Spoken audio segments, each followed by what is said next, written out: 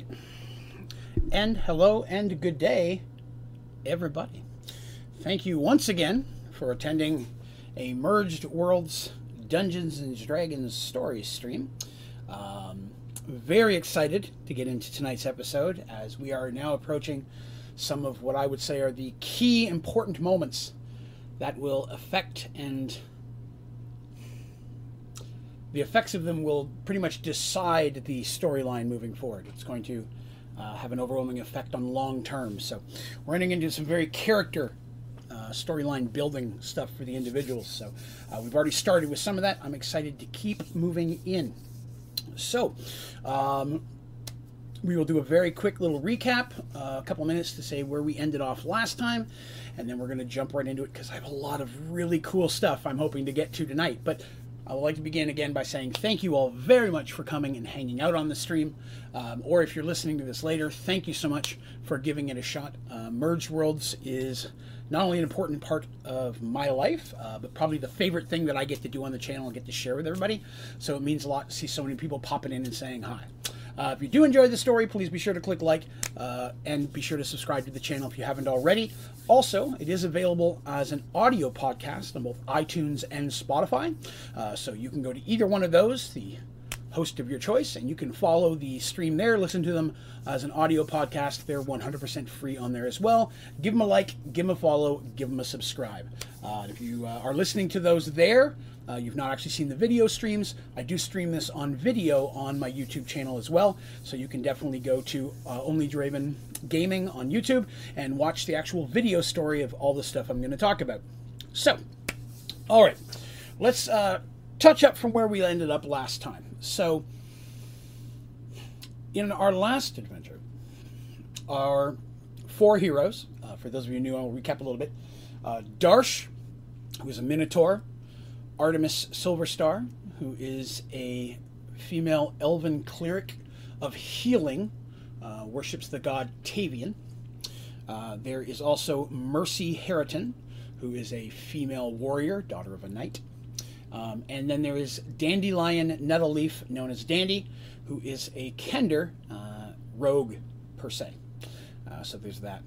It's weird being addressed as you guys watching the stream now instead of those of you watching later. Well, that's cool, though. I mean, I appreciate you listening to them in the backlog, and now you've caught up to the point that you can watch them live. That is awesome. We do this every other Sunday night, and I'm thinking about trying to plan something special for it for the Extra Life charity 24-hour stream we do in November. I'm not going to talk much on that yet because I'm bouncing a whole lot of ideas there. But our four characters, our heroes, if you will, traveled by boat that Darsh had purchased.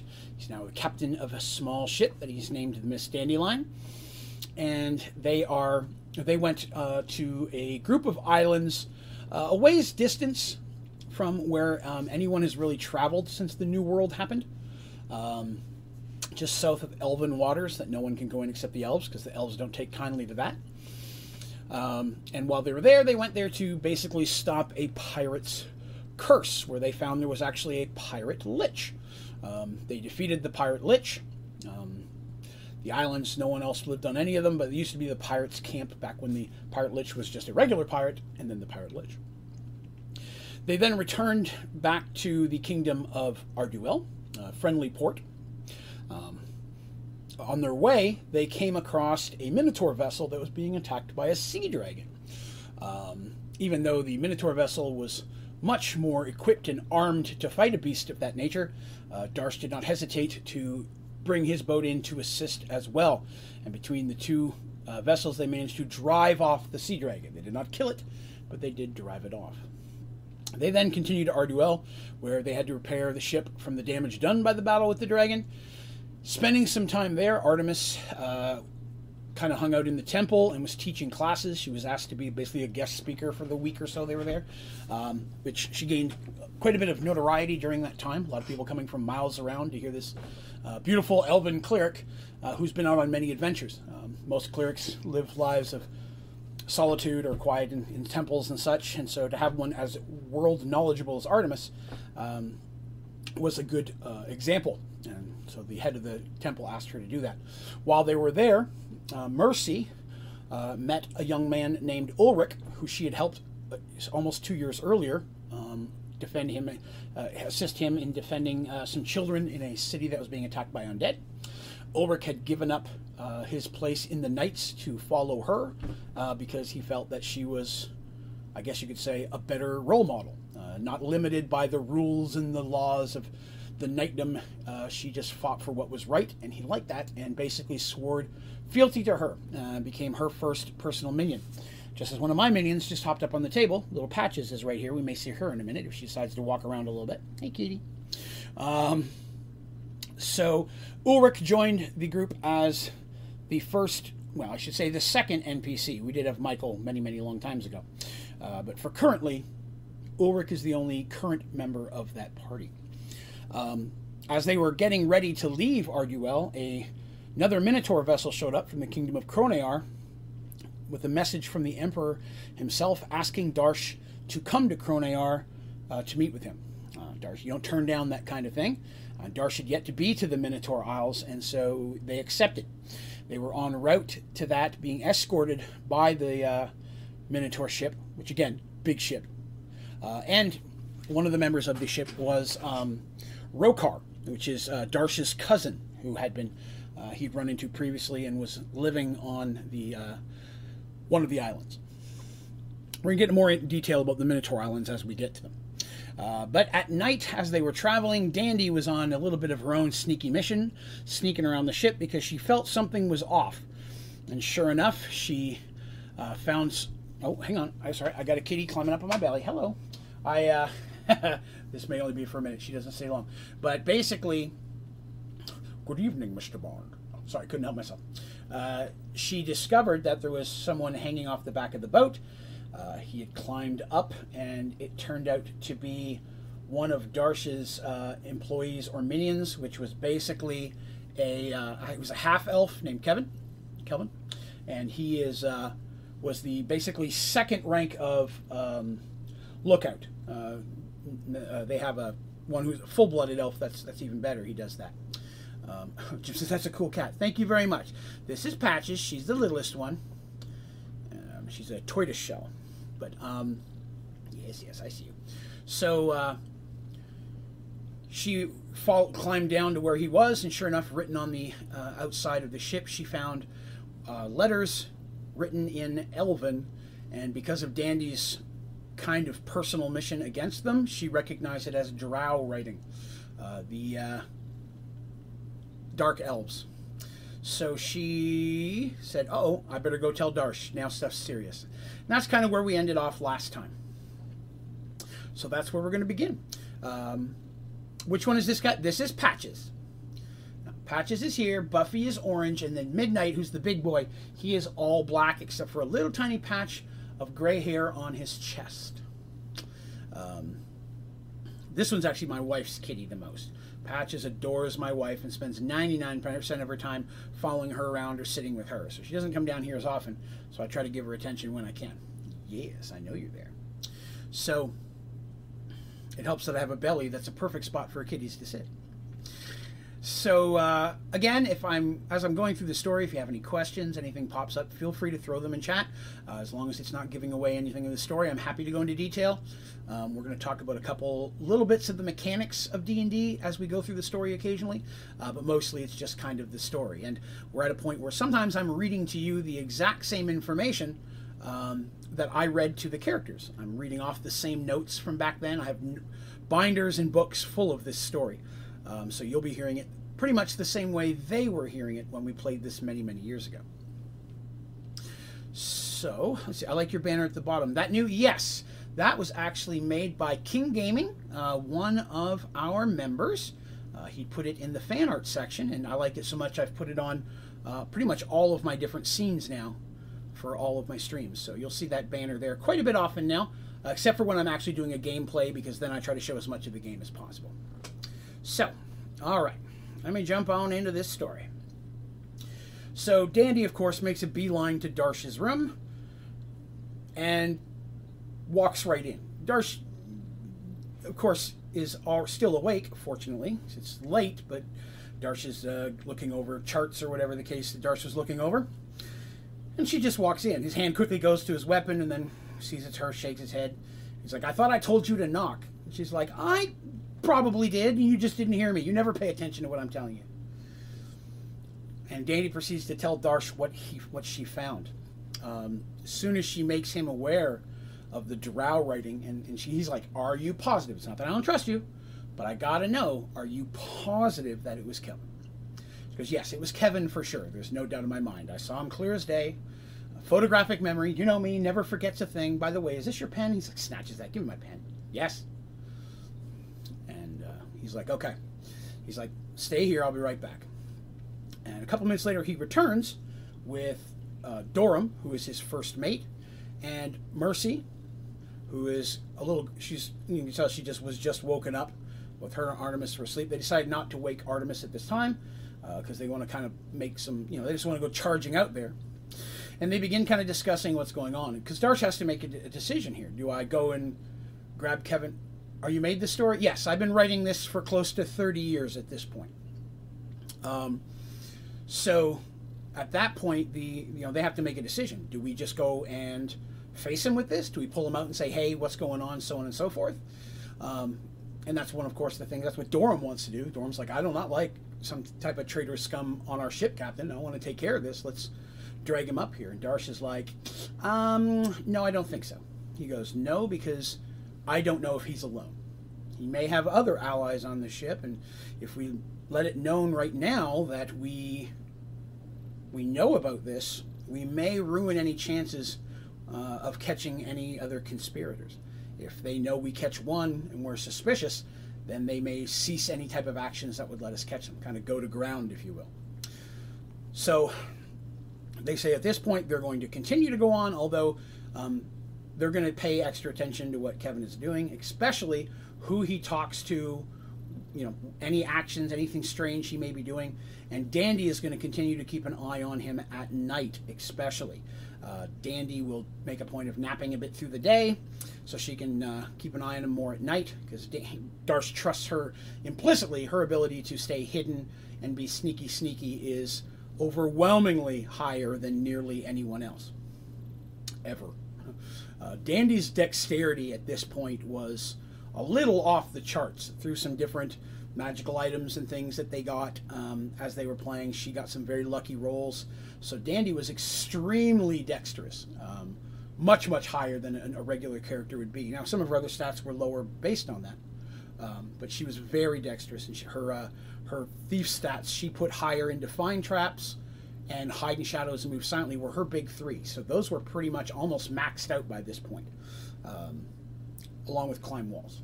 So, all right, so they continue on traveling, but for the next few days and such, as they're making their way to Kronear, which again is the Minotaur Kingdom, they do not find any other information, Kevin doesn't do anything else to let it be known that he's there. And again, it's Kevin. I need to keep saying that. I keep throwing a different letter in there, and I need to clear that because there's another character whose name is close to that we'll meet later on down the road.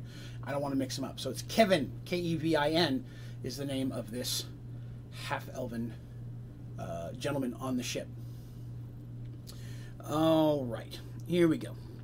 So, where were we? So I've got you running here. So as their vessel approaches Kronear, the vast port city that shares the name of the nation, Darsh's heart fills with pride. Large buildings, homes, and shops of expert Minotaur design are everywhere. So they're pulling up, and immediately Darsh recognizes Minotaur construction. These are buildings with doors big enough he can walk in comfortably, and everybody who's a Minotaur wants that. But as I've mentioned in the past, the way I run Minotaurs is I kind of consider them a mix between like Klingons when it comes to the battle and the honor, with a little bit of Ferengi thrown in there where they are very businesslike, but primarily very Roman, and that's a big thing.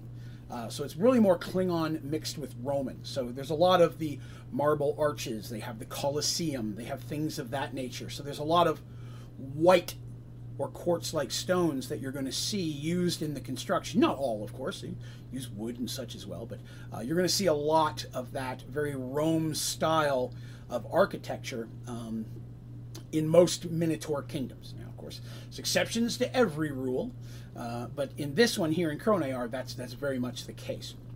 So Darsh's ship pulls into harbor next to the Cyclone, which is the Minotaur ship. Oh, you ready to hop down now? All right. Thank you. Thank you for the cuddles. Yep. As directed by the Minotaur on the dock. Sorry, let me restart that. The ship pulls into harbor next to the Cyclone as directed, and Minotaurs on the dock catch the lines and tie the ship off. So they're throwing the ropes off the sides of the ship. The Minotaurs, super strong, pulling the ship in themselves as it pulls in, bracing it. Everyone gathers, readies to disembark. As the gangplank is lowered, a large group of noble-dressed Minotaurs are awaiting down on the dock. So Darsh is, of course, not taking the whole crew out there. He doesn't know what's going on at this point, doesn't know exactly why they were summoned. But he wants to, kind of make sure that the crew is there. I mean, looking around the port, there's several Minotaur ships there. They wouldn't get out of port. If the Minotaurs don't want them to leave, they're not going anywhere. But at the same time, it's foolish to pull everybody off the boat, especially not knowing who's bad and who's good at this point. Because Kevin is one of the named crew. So by that I mean that Darsh has crew that I literally have written down, their names, their skills, so on and so forth. And then there's the miscellaneous crew, or Star Trek terms, your red shirts. These are people that sometimes will, at a port, will quit, then he'll take on new ones. These are more sometimes rotating, although Darsh has a pretty standard crew. People like what he pays, so he doesn't lose a lot of people. Quick question here from Kick. How much time is an average D&D game, and how long is this one? The D&D game itself, I average 6 to 8 hours. Right now, the whole story itself took close to 25 years, with pauses and breaks in between. Of course, sometimes I'd stop for several months or even a couple of years. I would still be writing, but I would then have a new group and I would continue the story from there. So that happened several times. But I normally would do 6 to 8 hours. You like my Keanu? Yes, I got that. That is a digital frame that I scored at a Goodwill for $10. Normally $50 that size. Brand new in box. They had another one that's a slightly smaller, a 7.5-inch frame. I bought it as well, same price. That one was wrapped literally in plastic. Had never been opened. I tested them. They both work good. The other one I'm going to put pictures of my wife and I and such. But I put the important one with Keanu up there first. So it'll rotate between Keanu pictures. So getting ready to get off the ship. Everybody's kind of dressed up nicely. You know what I mean? They're about to go meet, to best of knowledge, an emperor. It's like walking up to a king you've never seen before. You don't show up in your civvies. You're going to put on your nice stuff. And everybody has some. Artemis has a fancier robe that she wears. And, Darsh has like good belts and, make sure their weapons are polished and such. Mercy's the same way. She wouldn't be wearing the regular armor she uses while she's fighting. She may have more of a dress ceremonial thing. She's definitely going to have her weapons and such. Because everyone walking around in the Minotaur Kingdoms is armed. So no one's going to ask them to take off their weapons unless it becomes a problem. Ulrich is dressed in clean dress clothes as well. And one thing I needed to clarify, because I'd messed this up earlier, I had mentioned that he fought sword and shield, and I apologize, that's not correct. He uses 2 scimitars. He dual wields, and he uses 2 scimitars. He can fight sword and shield, but he prefers 2 scimitars. How much time the D&D game itself of this story, the session? I'm going to be telling the story for about 2.5 hours tonight. 2.5 to 3 hours is what I stream each time. And I apologize if I'm misunderstanding your question. This story, this campaign, has literally been going for 20 plus years. It is one single story that different groups have played, and the story that I'm telling right now probably took place over multiple sessions, although thinking back, some of this was from 10 years ago, so it's hard to remember exactly how many hours we played back then. So if you're looking for that specific, I apologize, I don't have that information. It was just too long ago to know that kind of specifics. Let's see. As they all walk down the dock, the largest of the Minotaurs steps forward, and you can tell by his clothing and how he's dressed, he's definitely someone of high rank. And he greets Darsh. Oh, actually, from the merge to now, these characters have been around for 2 to 3 years. In game time, that is accurate. That's correct. So since the merge, it would be closer to 3, a little over 3.5. Because remember, they were dead for almost 8 months. 6 to 8 months. So there's that spawn in there. Well, the story itself, probably Like I said, I'd say they're probably closer to 3.5 to 4 years total. 'Cause when they first started this, they were all in their late teens, early 20s, and now they're getting close to their mid 20s. So, greetings, Captain Fohammer. And he introduces himself because his name is Senator Carrick. And on behalf of Emperor Kron Orksplinter, that's the Emperor's name, I welcome you to Kronear. Introduces several of the other people there, nothing super important. And he says, if you will accompany me, your carriage is await. And there's some very fancy carriages, and they are pulled by very large horses. And as they all climb in, they have to get in several. Darsh gets in one, and Rokar comes as well. And that's one thing. He comes on the ship, and as Darsh's kin, he is definitely invited to this. This is an honor to be invited to a private meeting with an emperor. That is an honor that would not just honor him, but honor his family line, that whole kind of thing. So, of course, as his other, kin, really the only kin on this world, he would be there as well as to kind of help stand in that honor. So, as they're traveling through the city, because they're making their way up to the Emperor's palace, if you will, they pass through, like I said, it's a very, very large, not just physically, but it's a big city. This is the capital city as well. And the keep itself, the Emperor, was kind of up on a hill. They also pass by this massive Colosseum. I mentioned that earlier. Minotaurs, that kind of thing. It is historic that an Emperor is chosen through combat. So, there could be something, if someone, say an Emperor dies, it doesn't get passed to his son. The son may want to fight for that as well, but it's going to go by that. And you can challenge the Emperor for that status, but you can't just walk off the boat and say, "Hi, I've never fought anybody here. I want to fight the Emperor." You have to earn that rank. You have to fight in the Colosseum to get to a level to earn the privilege of challenging the Emperor. So you've got to win a lot to even get to that. But it's a very hierarchy system. Non-hierarchy. So there's not like royal families. The Emperor's family is royal, of course, and they're almost always going to be a noble. It's just how it works. Because even though you've got great warriors of all stats, nobles, like anything else, are going to have the best trainers. The wealthier you are, so on and so forth. So they arrive at the keep, and they go through these massive double doors. To Darsh, they're just double doors. But to everybody else, they're massive double doors. And they go through, and they go through a little ways. They get to basically what is a throne room. And then sitting on that throne is a red Minotaur. So he's got very red hair. And he's big. Not like in a fat way, but in a massive way. He is much larger than Darsh. And, when you first think Emperor or King, okay, cool. This is a dude who's just ripped. And by far the biggest Minotaur any of the humans and Kenders and elves have ever seen. They've seen a lot of big ones just while they've been here. But this is a huge guy. Strongest doesn't equal smartest. If there's a situation where dumb, incredibly strong Minotaur rules the kingdom. Well, again, strategically, that's another thing. I mean, there's going to be others. It's not just all combat. It's going to be basically games. You got everything from your racing, strategy, so on and so forth. Chess is very common as a form of combat to actually challenge in that nature. But any final decision is going to be a battle for supremacy physically. But there's going to be a lot of steps. Like, so that's why there's that hierarchy. You can't just say, "Hi, I'm 15 now. I want to choose to fight the Emperor." You've got to prove yourself in several different statuses before you ever earn that right. At least that's how I run this. It may not be the same in everybody. That's not a Dungeons and Dragons thing. That's a Merge Worlds thing for me specifically. So other people may play it very, very differently. Some people play Minotaurs as basically barbarian type with roving, barely any type of structure at all. I don't like that. I see them much more noble-like, and so I enjoy that very much. But how much taller than Darsh? He's probably at least a good 1.5 feet taller than Darsh. This is head-to-head, not counting horns. And he's got... both of his horns are busted, but at different lengths. If you remember, Darsh's one horn is snapped off halfway up.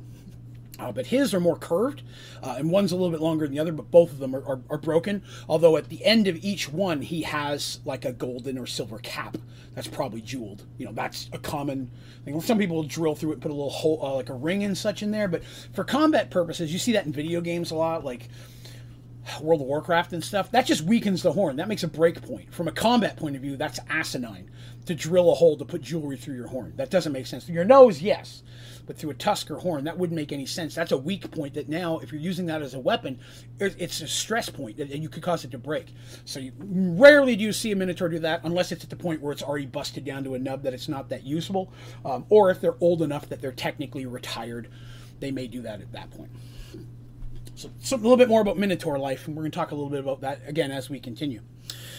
So they walk up.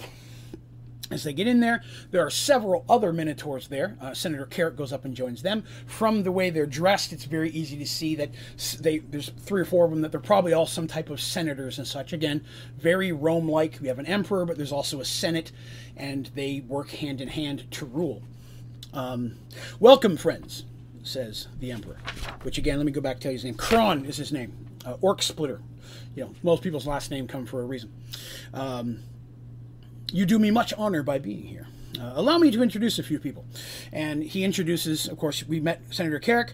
There's Senator Borum, Senator Locke, and Senator Farron.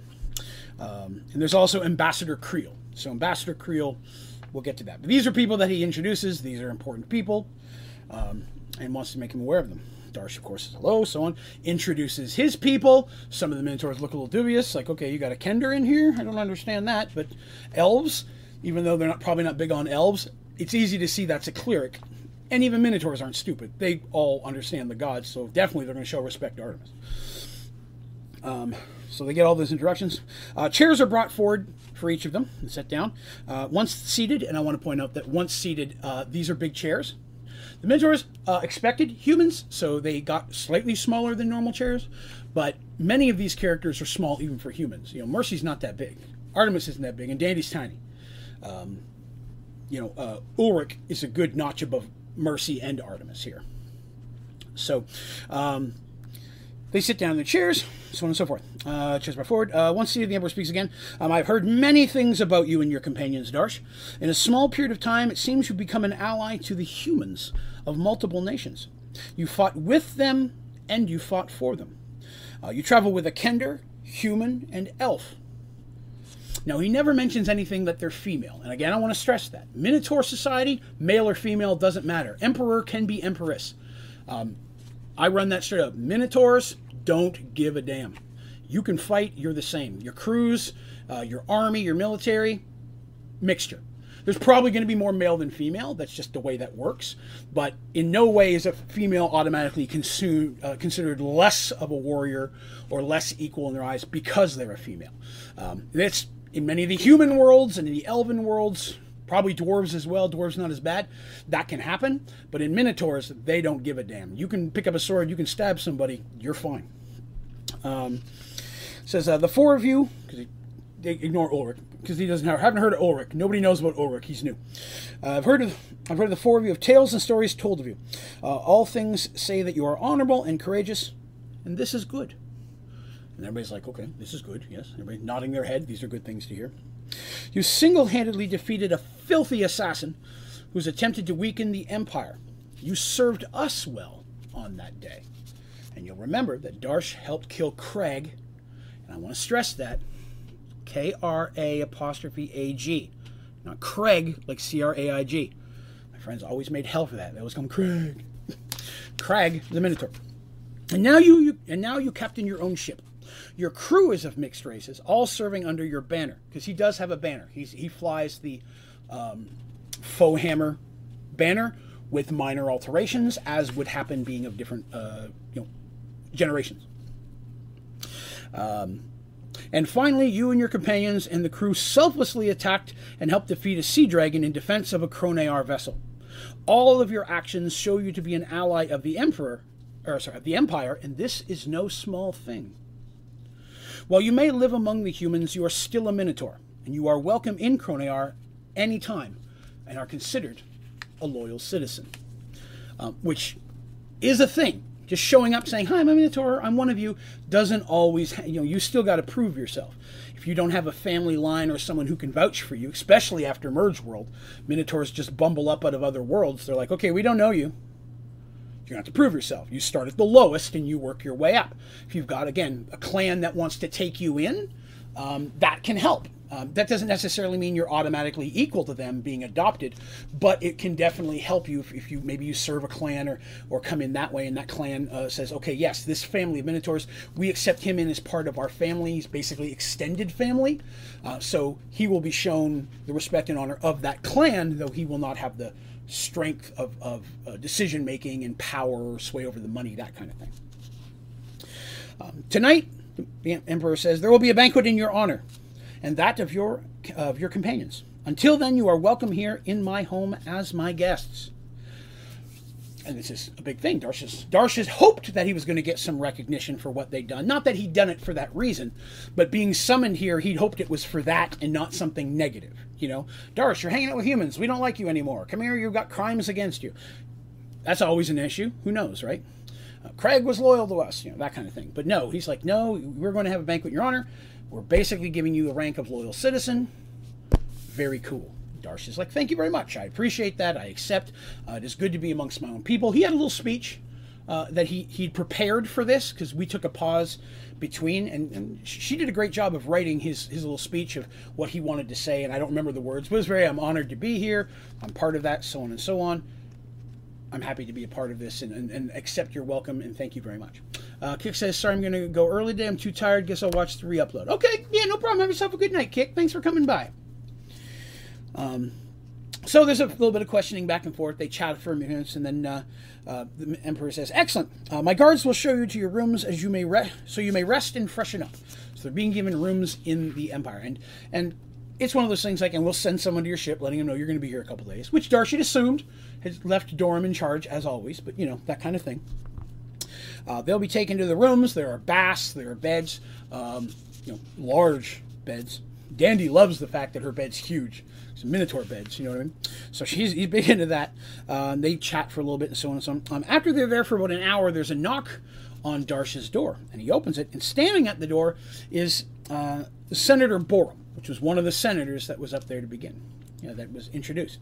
Nebulasar, how are you doing today? I'm doing very well, thank you very much. Thank you for coming by. So Senator Borum is there and says, Captain Fohammer, if you're not too tired, I would speak with you. Do you have a moment? And Darsh is like, okay.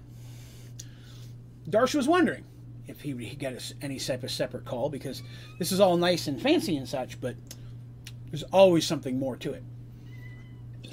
Hello, Buffy. Good morning. Or good night. So Darsh follows the senator, and they just pleasant chatting. Oh, what's the name of your ship? Yes, excellent. How did you come across that? Blah, blah, blah. I hear you've been to this city. What was kind of cool. Nothing that would be like, tell us about their armies, what are their navies like. None of that kind of stuff. But just casual conversation as they walk through the halls and out into an area that is literally an inside garden. I mean, it's got like an opening, of course.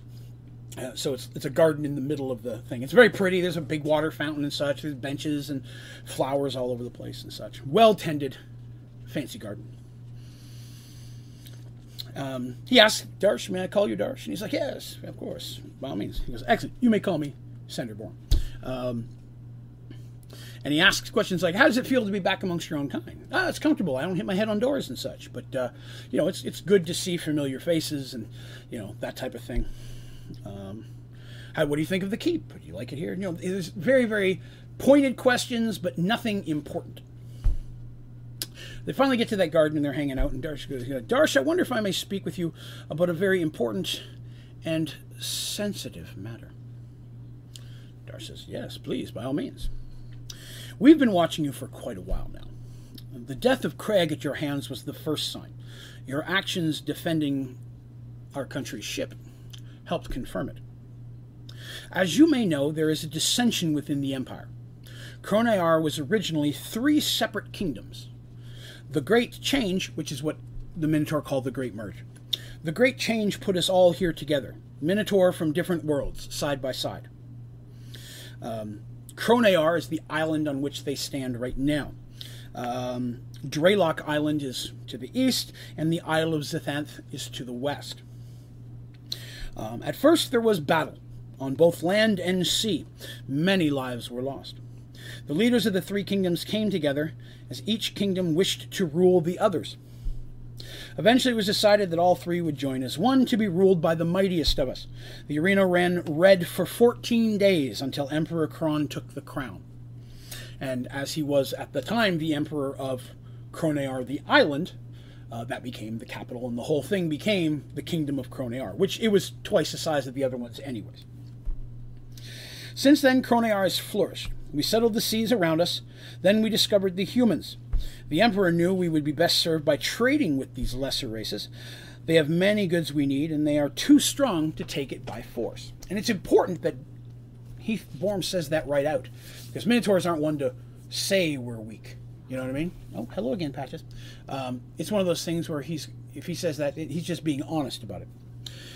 This decision to deal with the humans was accepted with much criticism at first, but soon the gold made by trade as well as demand in human goods turned most of our people around.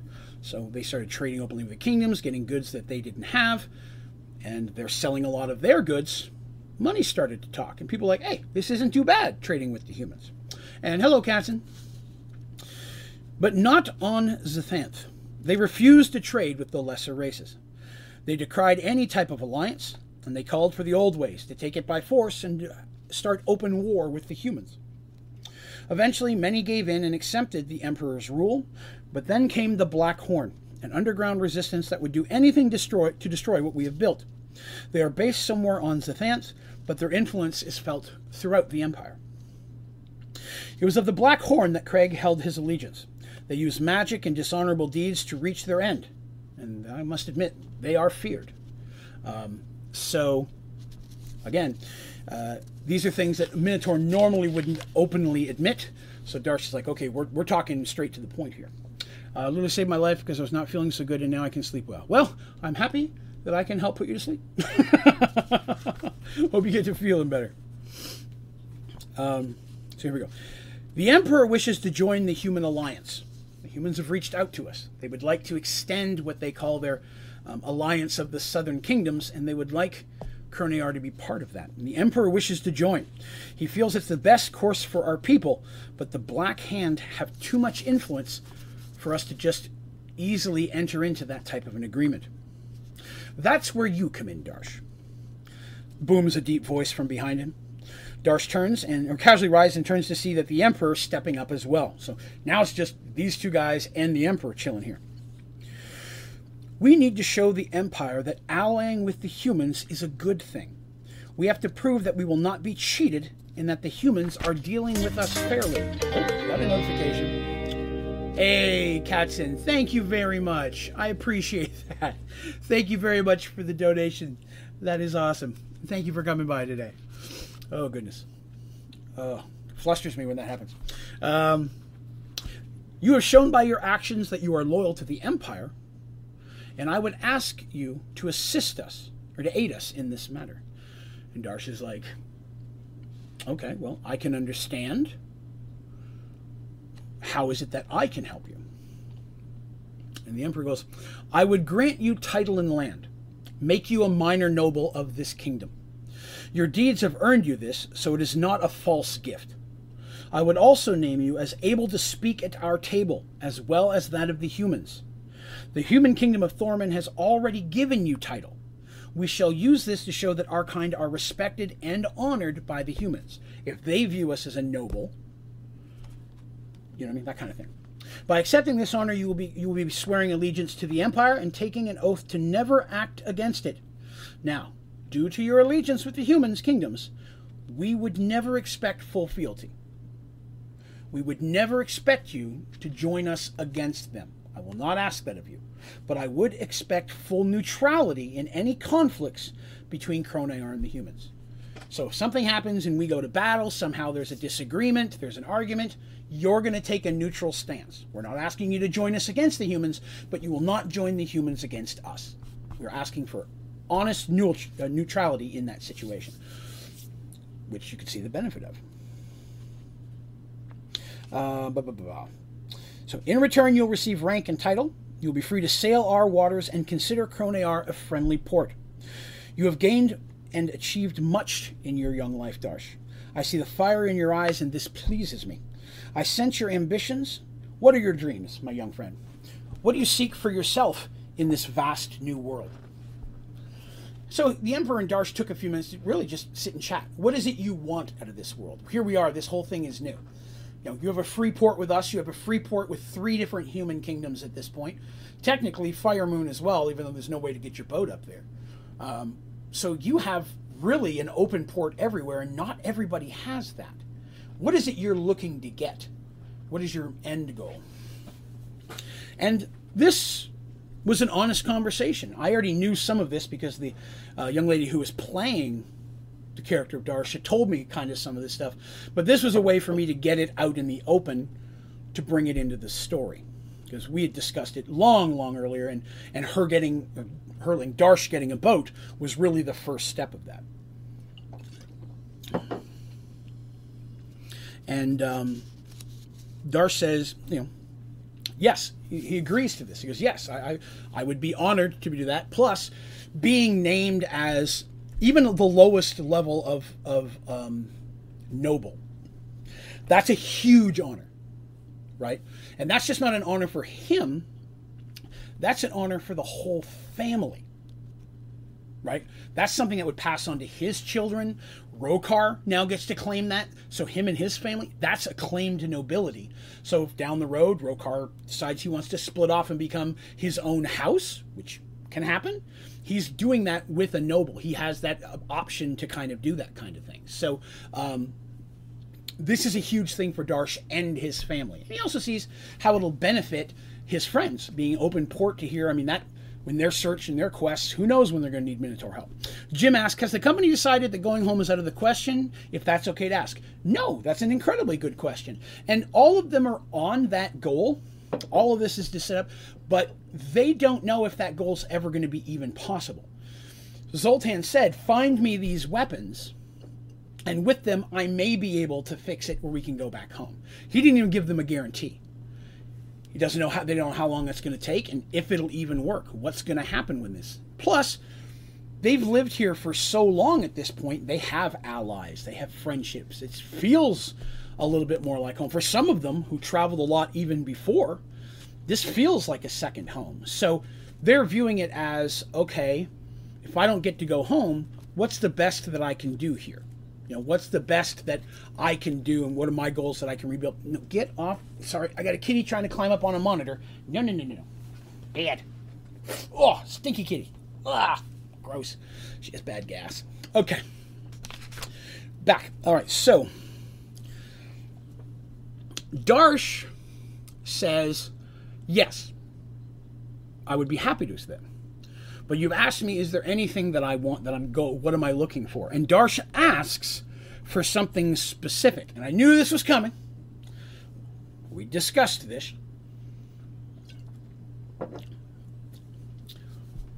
Darsh asks for islands. Darsh says, far to the west, there is a set of islands that I've discovered that no kingdom currently lays claim to. They're a good distance away from Arduel and Kronear, and at this point, while they don't belong to anyone, I would like to claim them as my own. Set them up as my own personal base, as a location to trade from. Because Darsh, he comes from a family of merchants. His father had a huge merchant empire.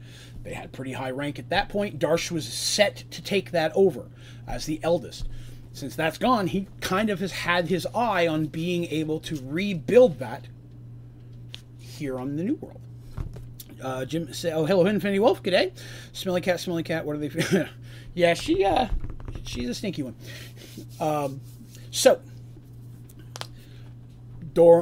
Senator Borum and the Emperor are like, we didn't even know these islands are here. Can you give me an idea of where they are? And Darsh's like, yeah, whoosh, whips out a chart. Not really, he draws in the dirt, He says, and they're like, these are well outside of our lands and our waters. Technically, they're not ours to give you.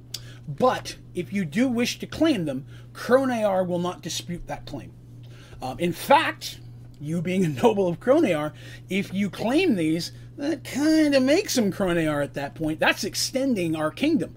Granted, it's a distance away, but part of Kronear means that's a friendly port for us as well, as we, all the nations, expand our access to this world around us, that's not too bad, especially since we don't want to go through the Elven waters either. Because the Elven ships are the only ones that could handle a Navy fight most of the time with a Minotaur ship. Just because of the magic and the archers and all that stuff.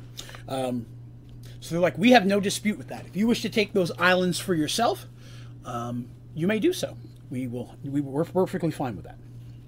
Darsh goes, then yes, I accept all those terms. Excellent. We are of an accord then. I shall make the announcement at the banquet tonight. Katzen, I'm just letting the stream on and listening to it while I go to sleep. 2:45 a.m. Well, I hope you get some rest. Senator Bourne places his hand on Darsh's shoulder. You are declaring yourself an enemy of the Black Horn, Darsh. They already want you dead, and this will make them actively work against you. Are you sure you want to do this? Darsh, of course, does the whole, I'm not scared of no Minotaur. Yeah, Darsh's honor like, of course, bring the battle to me. I will show them. The Emperor quietly laughs. I knew we'd made the right choice. The only thing we have to worry about now is Senator Locke. The senator from the Isle of Zetheth. Met him earlier today. He may challenge my proclamation, as is his right. If so, he may challenge you to fight one of his warriors. Are you up to that? And of course, manly, ha ha, bring him on kind of stuff.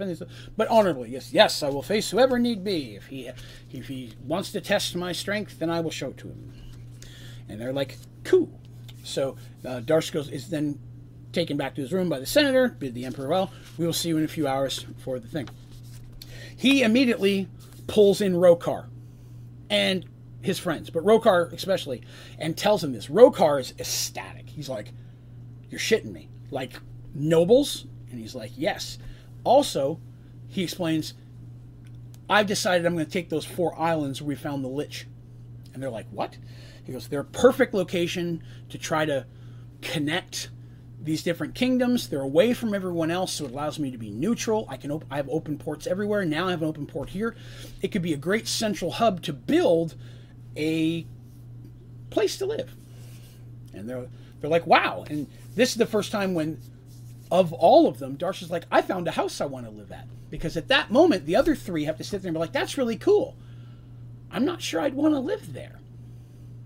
And there's just a brief moment of silence while they all kind of look at each other awkwardly, because this is the first moment where they realize there may come a time when they're not going to be staying together anymore. They may go their different ways. But Darsh's excitement, Rokar's extra excitement, because he's got a wife and kids. He's happy about this. He's like, holy hell. And they're excited for their friends. So, of course, they're like, this is awesome news. Excellent. Mr. Tibbles finally caught me live. Amazing Sky Factor videos. Well, thank you very much. Glad to hear that you've enjoyed them and that they've been helpful. Thank you for coming by the stream today. So everybody gets dressed back up in their fancy goodies. They all bathe and clean or whatever. And a few hours later, Minotaur arrives to escort them back to the Great Hall. The Great Hall is not where they met the Emperor. That's another Great Hall. This Great Hall is even bigger. It's been wonderfully decorated and filled with tables. There's at least 100 Minotaur in the chamber, dressed in their best. You are escorted to a table next to the head table and seated just a few chairs away from where the Emperor's table is. So obviously you're sitting very close.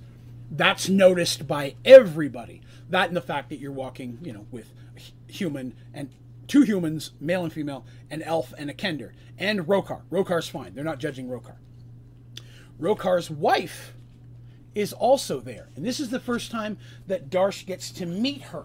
Now, she was originally from Kronear. That's where he met her. She'd grown up on this island. She was, how do I say it? She wasn't like poor or anything. She was just middle class. She wasn't a noble.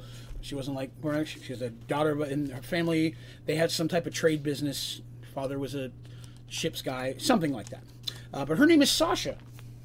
So Sasha Fohammer is the name of her. And Darsh doesn't get to meet him, but their son is Lorn, L-O-R-N, Lorn Fohammer. They got a babysitter. They're not going to bring a kid to this. But he's very excited to meet Sasha, and she's very, very pleasant. Rokar's big, grinning like, hey, this is my wife, Darsh. He's very excited to show it off because, again, he got married and all this stuff with her family. He's had no family here when any of that happened.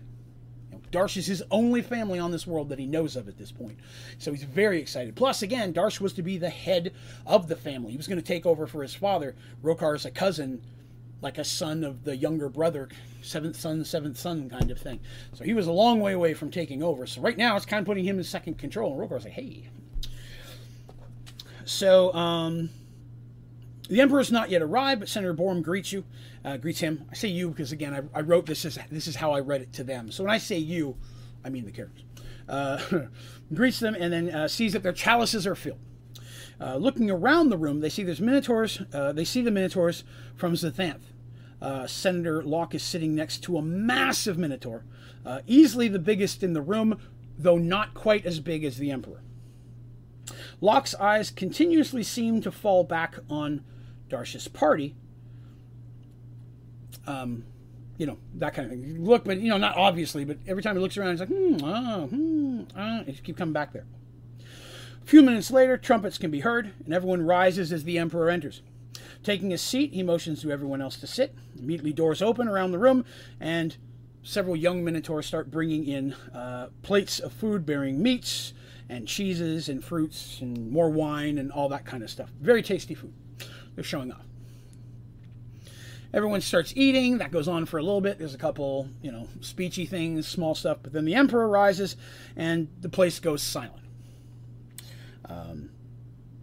The Emperor begins to basically give his speech of the night. Talks about the importance and the future of Kronear on this new world. How we are obviously the most powerful race, and people are, oh, you know, that kind of stuff. That, you know, he's definitely doing some fan service, taking our place as one of the leading races here. And people are like, yes, what do you mean one of? You know, that kind of thing. But he's talking about the future and the things of that nature.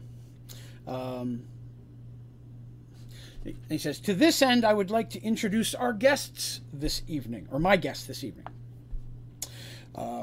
He introduces each one. This is Darsh Foehammer, who is the blah, blah, blah, also considered a noble under Thormund. Starts reading off his deeds.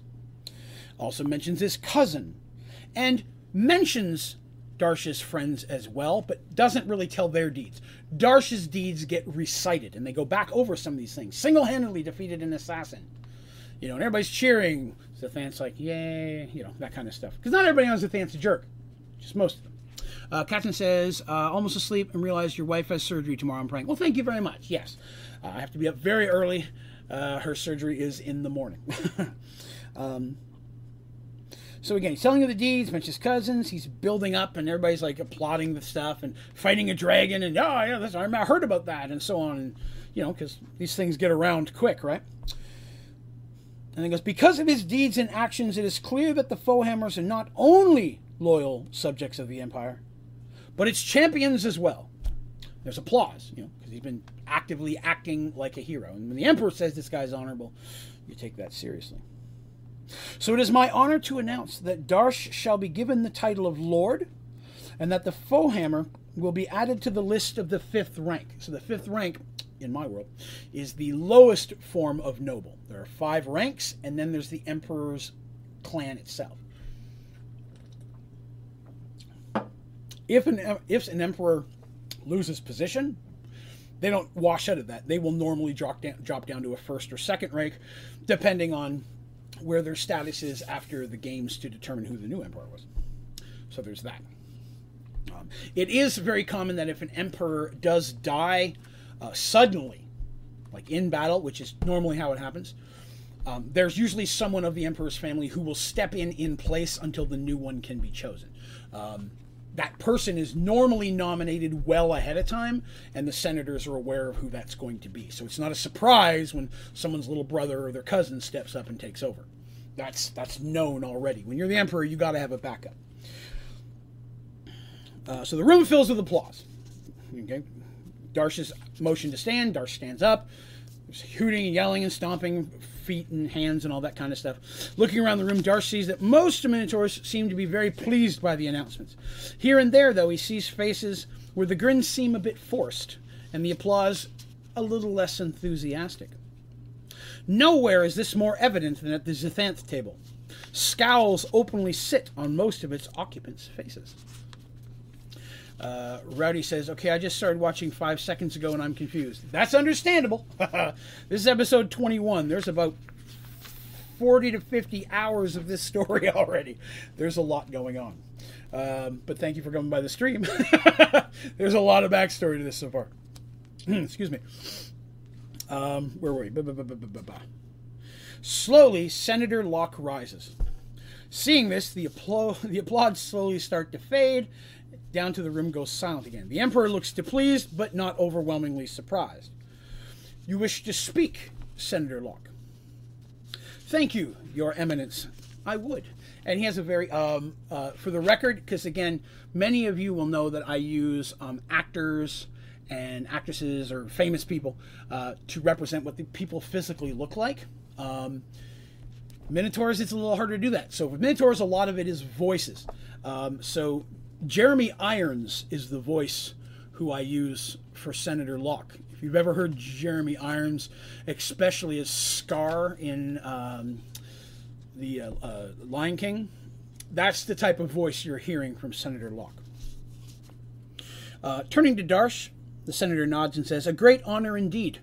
The Emperor grants you today. I'm sure the Emperor feels you deserve every bit of it. But with regret, I must object on behalf of Xanthonth, if not all of Cronear. Whispers and mumbling fill the chamber. The Emperor raises his hands. And once again, there's silence. It is your right to do so, Senator, but on what grounds? Locke's face splits into a wicked grin. Why proof, my lord? Verification. The deeds you speak of are mighty indeed, but who among us has witnessed them? These are human tales, and as such cannot be trusted. As for the defense of our vessel, how are we to know what part was played by the human vessel? And that's a slide that they're saying Darsh's vessel is a human vessel. Our ship had fought the dragon for hours. It could very easily have been defeated by the actions of our own honorable crew had this ship not arrived.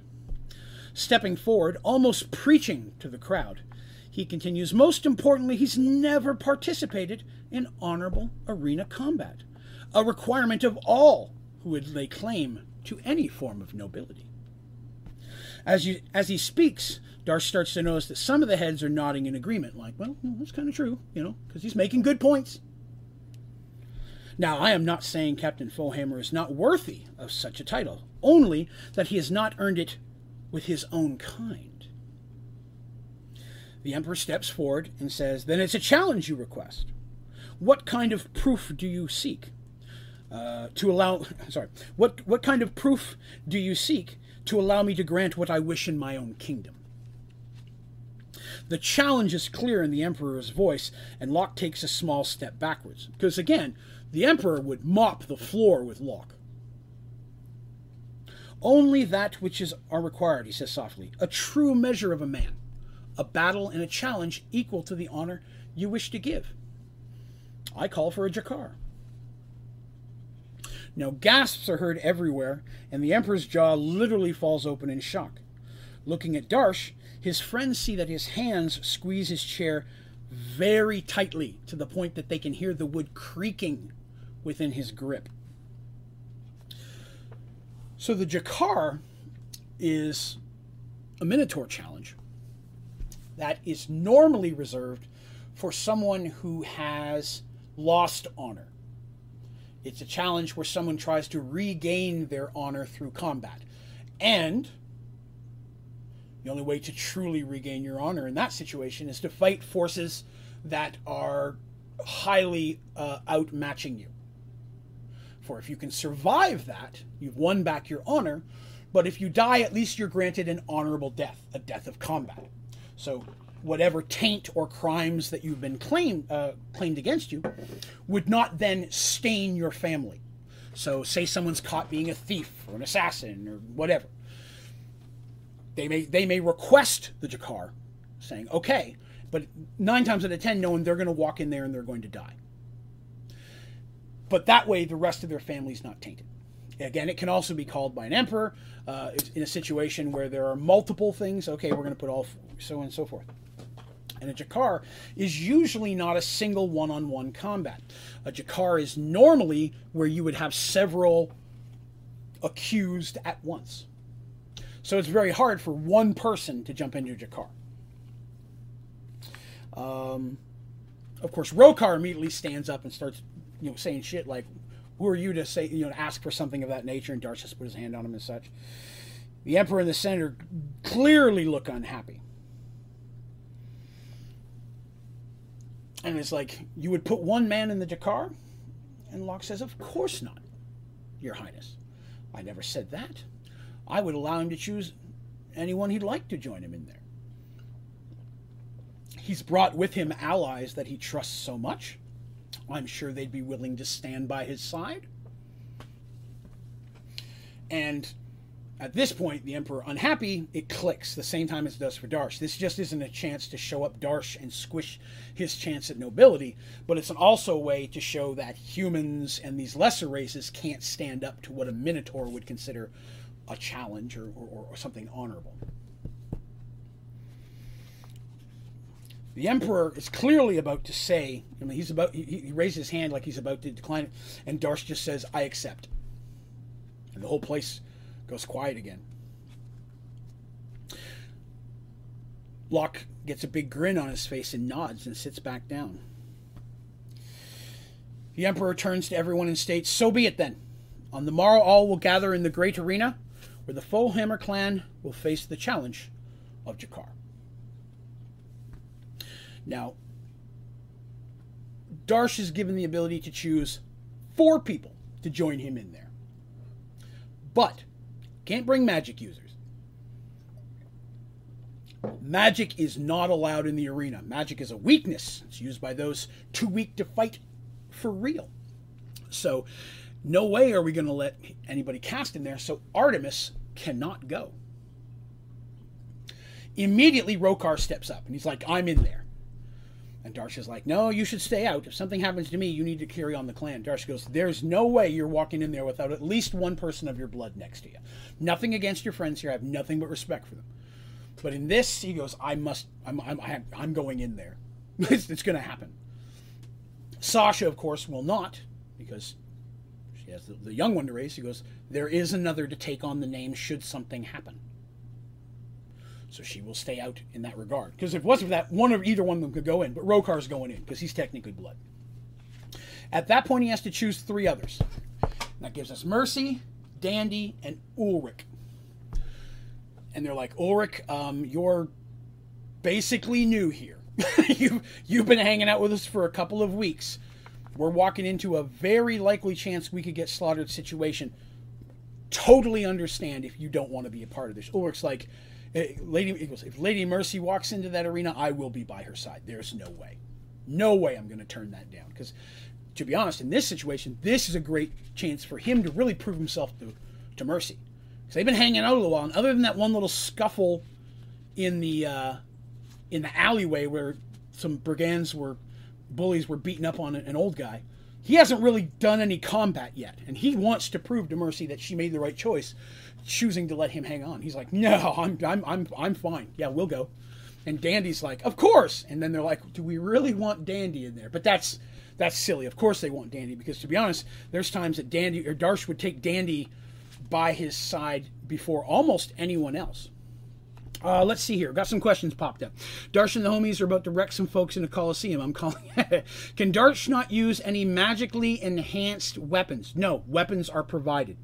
But at the same time, the weapons are also provided to whoever or whatever they fight. So no one's supposed to be going to walk in there with magical weapons. It's an even playing field. No magic at all. That's honor thing. So, Darsh makes it clear, you guys can't bring any of that stuff. Everything that's magical, you need to throw in the chest of holding. I'm going to throw my weapons. I'm going to throw my magic rings in there, all that stuff. We put in the chest of holding. We're going to go ahead and give that to Artemis, who's not in there, so she's got it all. So if something funky does happen, she can do what needs to be done with all that stuff. And, of course, all the artifact magic special stuffs are in there. You're very welcome, and glad I could help there. Yeah, no magical daggers. Now, fortunately, she has a regular hoopak, which is her weapon of choice. And she's got a bag of regular stone and sling bullets, which they'll provide, although ranged weapons still viewed slightly weak. They're not going to cause too much for that. Mercy uses a Morning Star and a shield. definitely going to be those. The only issue they run into is some of the weapons are a little bit larger than they would normally wield. But, and again, I hope this doesn't come off negatively, let me clarify. When it comes to Minotaurs, females are viewed as equals. So a female can fight in the arena as much as anyone else. But females are usually, as in with many humans, smaller than the male counterparts. Doesn't make them less. Sometimes it makes them way faster. There have been many female emperors. In fact, down the road we'll hear some tales of some of them. But because of that, there are some weapons that are of a bit smaller nature for that. Still a little bit larger than these guys are used to. In fact, Ulrich can't use scimitars. Scimitars are just not something used by Minotaurs really at all. So he goes with a classic broadsword and shield. And Mercy goes with Morningstar and shield. Dandy does take a knife, which for her it's basically a short sword. When she picks up a Minotaur dagger, it's like, that's not a knife, that's a knife, you know, that kind of thing. But her hoopak is going to be her primary thing. Momentum is half times weight, velocity squared, speed is better than weight. Very much so. And Minotaurs are big. And that doesn't mean they're slow. These are expert fighters. So, all right, so let me jump back in here. So, hit your car. So, all of that happens. Nothing big happens that evening. The next day, it's a warm morning as they rise and prepare for the day's challenge. They prep again. They give all that stuff. Artemis is like, "You want me to cast any blessing spells on you?" Darsh is like, "Nope, sorry, can't do that. Breaking the rules." It's supposed to be a 5v5 battle. There are several phases of it, and it's to the death. No outside assistance, no animals or pets, because yes, Minotaur, much like the World of Warcraft hunters, a lot of times will have a trained pet, especially the ones that aren't really on the boats as much. If you're just like an infantry or regular land warrior, sometimes they will have a large dogs and things of that nature. So no pets, only honorable combat, no ranged weapons except for thrown. So you could throw a knife. There are lances, there are javelins. Darsh takes a few javelins because javelins is one of his, that's his ranged weapon of choice. But there's no bows, there's no crossbows. They warned Dandy about the sling. So she's like, pooh, you know, because like none of that, but she can throw it if she wants to. That's okay. No potions, no healing. That's the thing. No healing between rounds. It's so on and so forth. So they're transported to the arena via some more chariots. Artemis and Sasha are up in the stands watching and such. Things like that. That's all right. Don't worry about Fuchi. If it double spams it, it's okay. They're allowed given a bit of time to prep. They take off all their magic stuff, even their magic rings and so on. Darsh is quite specific about this. He's never had to be in. He's fought in arenas younger, when he back in the old world, but he's never been into this kind of situation, though he's seen them fought. But then the time comes. They're waiting in a waiting room just off the side, and finally, the gates open and it's time to go in. As they walk out onto the floor of this massive structure, they're almost deafened by the yells and applause of the thousands of Minotaur that have come to watch the day's combat. News had traveled fast through the Empire that previous night, and many have heard of Darsh already, the Minotaur who lived with humans, and many were curious. Many had come to see the humans fight. Never before had any of the lesser races fought in the great arena as a named equal. There have been many times that they've been brought in as slaves and fought for entertainment. It would be quite, I have it here, I'll be fought in the great arena as a named equal. It would be quite a sight to see them slaughtered. People like, ooh, we get to see some humans slaughtered today. But most of all, the people had come to see a Jakar. It had been many years since the challenge had been issued, and the circumstances around this one was a once-in-a-lifetime opportunity. So they all walk out there, right? So, you know, there's the five of them, like, hey guys, how are you doing? And to Dandy and, you know, Mercy, she kind of knew what to expect. You know, she's a little bit more mature in these type of things. Ulrich walks out and he's like, oh, good Lord, that's a lot of Minotaurs. It's a huge thing, you know. He knows all about honorable combat and that kind of stuff. There's a version of it with the Knights that we're going to see eventually down the road. But, you know, it's one of those things like, this is different than anything I've seen. Dandy's like, look how big they are. It's like an ocean of fur. And Darth's like, shut up. He's like, it must smell horrible up there. And Darth's like, shut up. You know, because definitely she was giving those type of things, you know. So I'm just going to kind of go across. It's going to be a 5v5, sorry, it's a 5v5 battle. Whew, I'm stumbling all over that. 5v5 battle. All right. But before they get to those 5, they are going to have to fight something else. And in this situation, it's a couple of lions. There's usually lions or bears, sometimes an owl bear if you're a really bad criminal. But it's some type of an animal thing, and it's more of a warm-up. These aren't that dangerous. A good Minotaur should have no problem taking out a couple lions barehanded. That's just a Tuesday. When you throw some humans in there and give them some sharp pokey things, they got to at least get a swing on a lion, you should think. So sure enough, the lions come in, which, of course, makes Artemis a little sad because she's got her cool lions and she wishes she could throw them in there, but she can't. Back in a second. All right, Fuchi, see you back in a minute.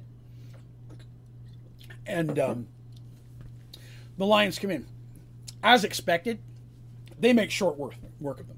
Darsh solos one lion very quickly. I want to say he actually rolled a natural 20 in that battle and actually did a serious amount of damage and beheaded a lion, which was pretty impressive. The crowd just ate that up. And then Mercy and Ulrich, because Rokar had Darsh's back, although he didn't really get to do much. And then Mercy and Ulrich jump in, and very quickly, because again, they're both from a Knight's Raising, their type of strategies are very common. Or, not common, a very, what's the word I'm looking for? Close to be the same. That's what I'm looking for. The same kind of thing. And so they get in very quickly. They get the feel, okay, I'm attacking this way. I've got your flank. Then I attack that whole you, then me. I'm defending you. Then I attack and you defend me. They very quickly get a little momentum for that.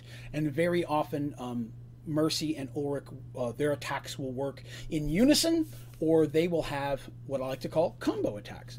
Because in D&D, I added something like that.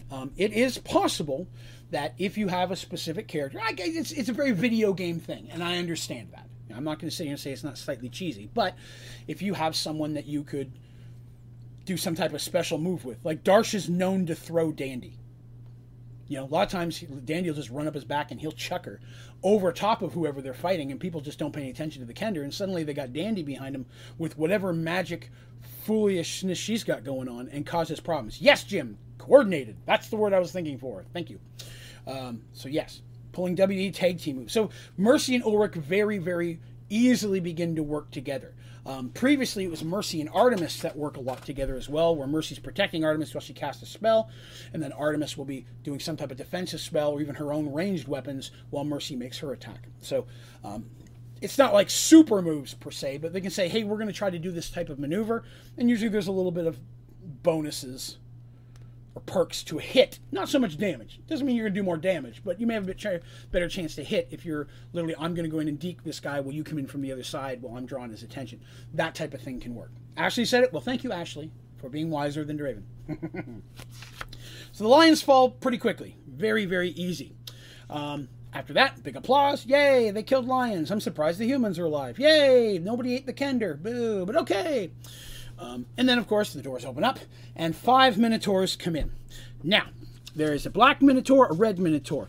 There are 2 brown Minotaurs. One's smaller, one's larger, but they look almost like twins, because they're brothers. And then there's a red-black mixture Minotaur. And those 5 come in. 1, 2, 3, 4, 5. Yes, those 5 come in. And my stupid laptop can't handle any.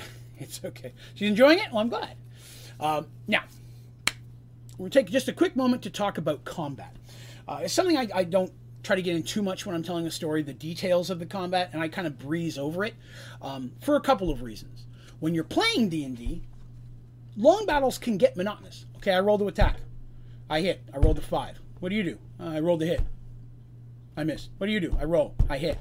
I did 7. Okay, cool. Their turn.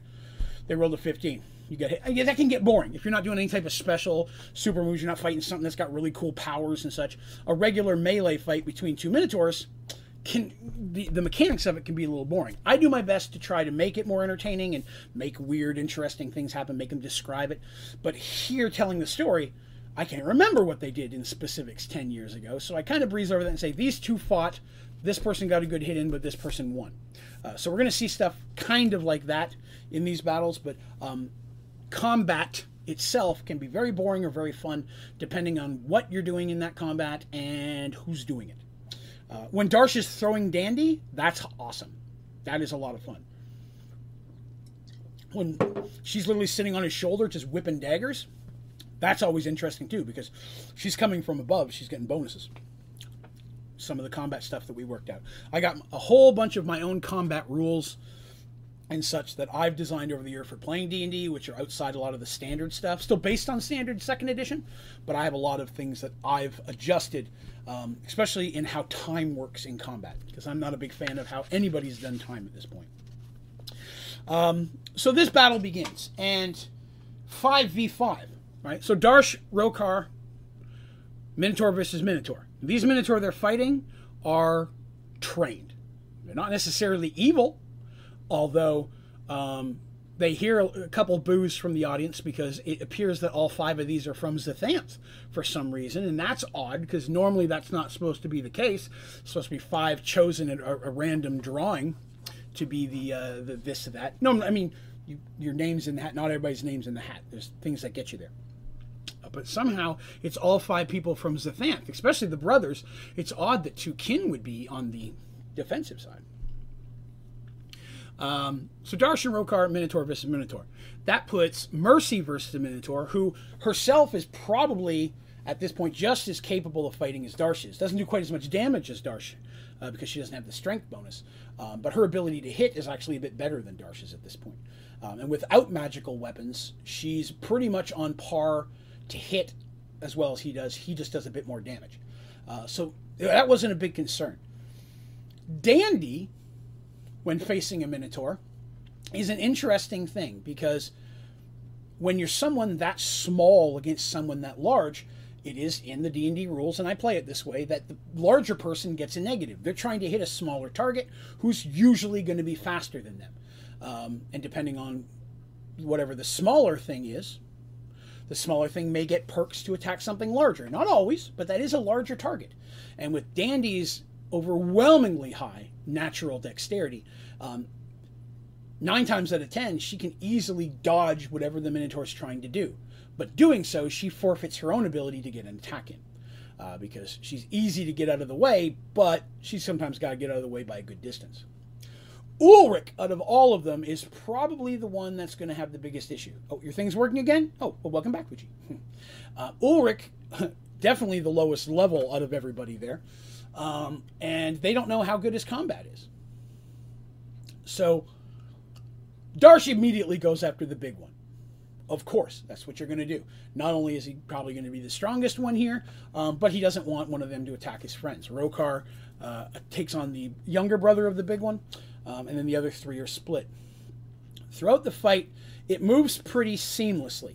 And oddly enough, that I recall, the battles ended relatively close to the same time, with the exception of 2.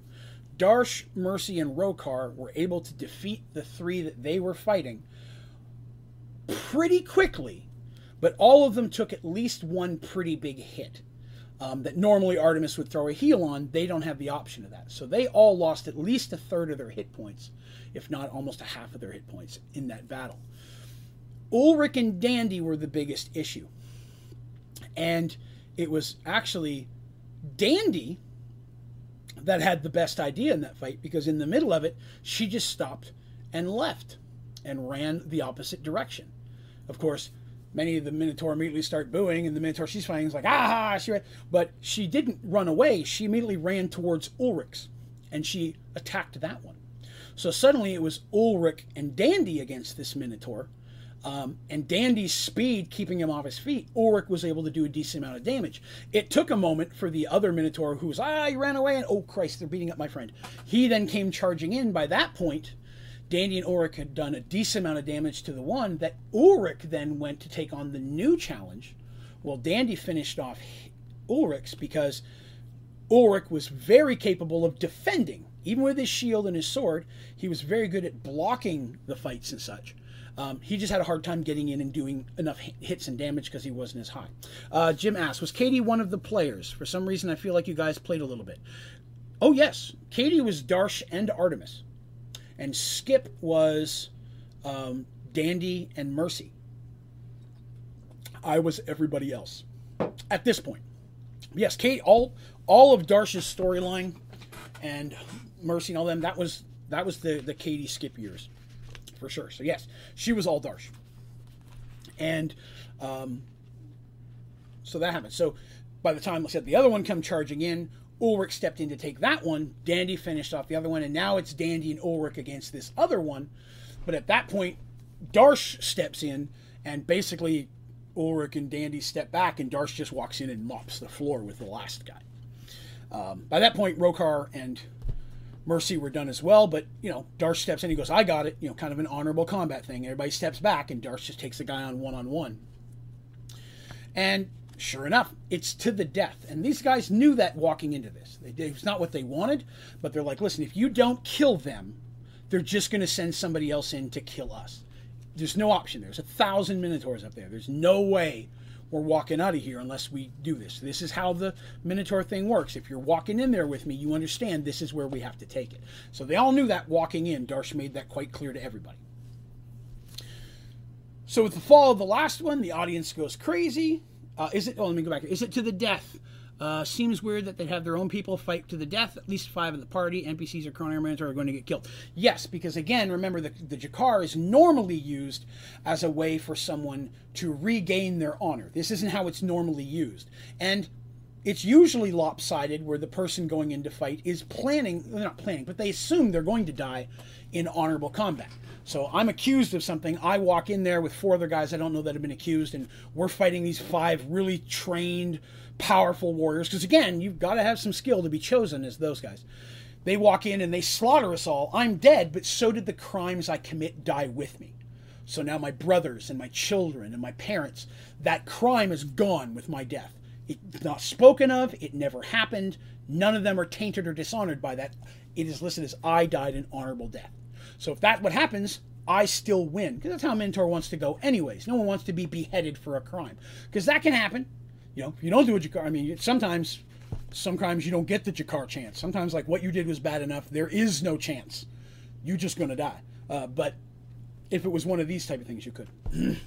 But if you do successfully win, then you've earned your honor. Again, the crime stays in the arena. You walk out, you are now innocent. Regardless of whether you did it or not, you are innocent when you walk out of there alive. How do you spell the Minotaur Kingdom? I took a guess. Kronear. All right, let me grab it here. So, Kronear, let me give you the exact spelling the way I've got it here, is K-R-O apostrophe, because I am a fiend for apostrophes. Okay, let me grab my map here so I got the right one. I haven't actually looked at the name in a while. There we are. 1 second. I want to make sure I'm giving you the right spellings. I haven't had to spell it today. It's K-R-O-N-A apostrophe A-R. I knew there was an apostrophe in there. So Krona, K-R-O-N-A apostrophe A-R. That's Kronear. Zathanth is one word, as is the other island that I'm forgetting right now. So those 5 hit the ground. They're done. The audience is cheering. They've won. Yay, the humans and stuff. They're like, hey, that Kender was kind of cool. But they're victorious. So everybody's applauding, standing on their feet, beating feet. Because at this point, they've won. It's done. The Emperor rises, about to raise his hands to speak, when a loud noise comes bursting out of the body of the smaller of the 2 brother Minotaurs. Like, literally, there's a pop, and then, like, this, it's not a scream, but just a weird roaring noise. And the body begins to jerk, and they're like, woo, that's some weird death spasms right there. And everybody kind of stops and is looking at it. And then suddenly it jerks the head up, and it begins to change shape. And it grows, and they hear popping of bones and snapping as the body begins to distort. And this happens very quickly. And it's so shocking that nobody really moves. But the thing grows to the point that it's now almost 4 to 5 feet taller than anyone in the party, and its body is extended into 2 more feet that are actually end in hooves. What this has become is a Manotaur. So a Manotaur, imagine a mixture between a Minotaur and a Centaur. So the bottom half would be almost bull-like, But then extending out of that is the Minotaur body.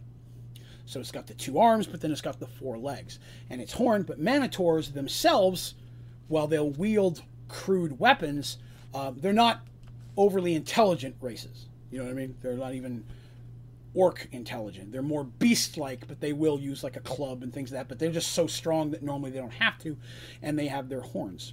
Yes, Centaur-Minotaur hybrid.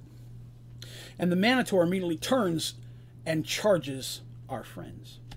So they, what the hell? This is not expected. This is not Minotaur. You just don't turn into... That's magic. Something is afoot. But without time to think, our friends immediately jump in to attack. And it was a very quick battle. But as expected, the only serious damage was taken by Ulrich, who at one point stupidly decided to take a hit for Mercy. Jumped in between, and he took a big horn, and it literally goes through his abdomen and sticking out the side. So it's like kind of shaking its head, and he's like stuck on it for a little bit until he goes flinging off. He's got blood all pouring out his side. But what level would this creature be? Creatures work a little bit different. So creatures don't normally have levels as much as they have what's called hit dice. The hit dice can equate to that. So something that's a 10 hit dice monster means that historically you have 10d8 is what its hit points are. The more hit dice, the more powerful a creature usually is. There's exceptions. Oh, you have a really high level wizard.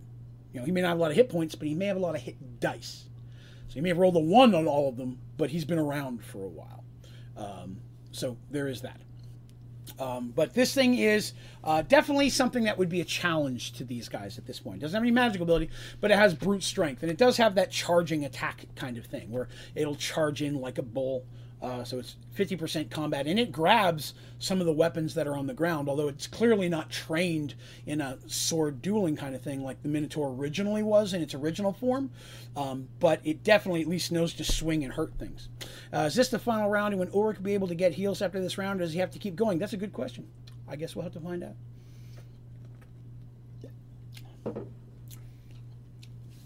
So Darsh, at this point, really starts using his javelins.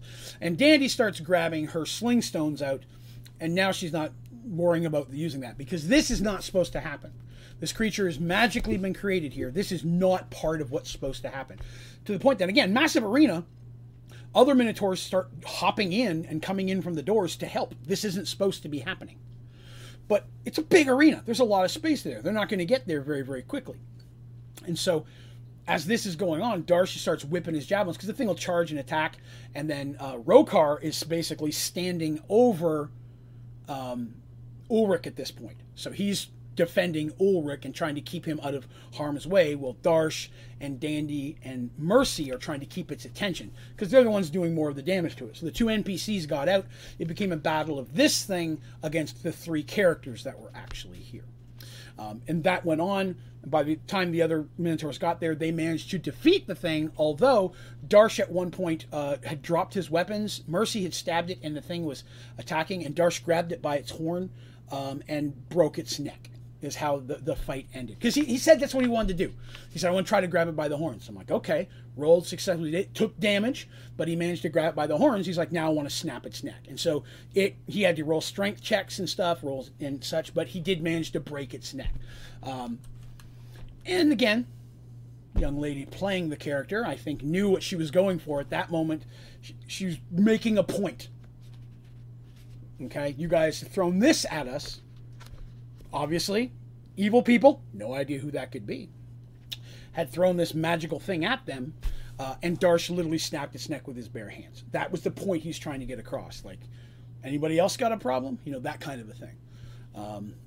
And so they were successful in destroying it. So the beast falls for the last time. Silence then stops, because everybody's just kind of quiet there. Even the Minotaurs that were running in kind of come to a stop, and everybody's just standing there looking at them all, except for Artemis and Sasha, who are already trying to get down there.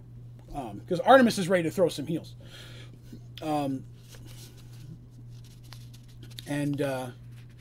Let's see, as they're standing there and they're looking, Darsh just raises his hand up in the air. And I didn't write that. She decided to do that. And then the arena erupts with cheers and applause. People just screaming ecstatically. The Emperor and all the senators, doors open, and they start making their way out into the arena. Even Locke is applauding, though without any type of enthusiasm and anger in his eyes. Artemis comes rushing in and immediately is checking on him, runs to Ulrich and starts throwing some heals on him, checking the party for what they've done. Everybody else is hurt, but nothing life-threatening except for Ulrich. The Emperor raises his hand, and after a few moments, the applause dies down. It even took a minute for him to hush him. His voice booming through the arena. Never before has the great arena seen such combat. Even in the face of treachery and completely dishonorable combat, the Foehammer clan has more than proven itself today. We have also seen what we are capable of as a people when we work together with the other races of this new world. Darsh Foehammer is the perfect example of this, and through his through his leadership, it is my honor to undeniably, glaring at Locke, grant the reward he and his clan deserve by officially proclaiming him Lord Darsh and by bestowing the accompany rank upon his clan. Again, the arena takes off and screaming and booshing, and everybody is very happy. How powerful Artemis' spell's getting, and can she heal Ulrich, who's probably missing an organ or two from a full pierce? Yes. By this point, Artemis, the only healing spell she doesn't normally have is the spell that's just called Heal, and Heal just heals you to full no matter how bad you are. But she has a lot of pretty powerful heals, and again, this is a Draven thing. This is how I run my game. Certain clerics get certain perks. So the way I run clerics of healing, they get to roll double the dice when they're rolling a healing spell, if they're casting it. Now, if they're using a scroll or a magic item or a staff, they're casting it themselves. They get to roll. They get to roll an additional D8.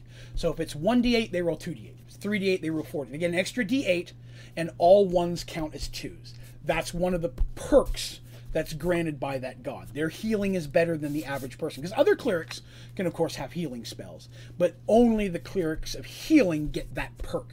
I have the book here. One second. Of all the gods and such, and inside of all the gods and their specifications, there it tells exactly which perks they have. So they get 1 additional dice use for all healing spells. Once per day, they can do a lay on hands ability, which is 2 hit points per level of them. And then all ones count as 2. So that's the 3 granted powers of Tavian to any of his faithful. I have granted powers for every cleric, so good or evil. So if anybody wants to play those, I know what abilities they get. So yes, at this point, as long as you're not dead, she can pretty much heal you back to full. It may take a few of her spells. So if you're in battle and she's been healing left and right, if she has enough left, she can. In this situation, she didn't get to do anything, so she's got all of her healing spells for the day. So she's able to heal Ulrich up pretty well, but it's not like, yay, I'm healed, let's go have a party. He's still tired. It doesn't get rid of the exhaustion associated with that. Even if I'm healing you in battle and you're fighting, and now I'm good, I can keep fighting. When that battle's over, you're like, I'm exhausted, fall out. That can happen. It's not taking away the exhaustion, it's just healing the damage to your body. Now, a heal spell itself, which is a very higher level spell, when you get heal, that pops you back up like you just woke up the next morning after a good night's sleep. You're fine with that spell. There are special situations where that can happen. Okay, good question, though. Thank you for that question. I appreciate that. Artemis is pretty decently powered at this point. So, let's see here. Please accept this. Over the next few days, there are multiple feasts. Darsh is granted specific papers, writ of nobility, of these type of documents that show who he is, what his rank is, free pass to speak on it. He also has documents now that when he shows up in, let's just say he shows up in Arduel, he's like, hi, I'm told that you're having a problem here with a ship from a Minotaur vessel. Sweet.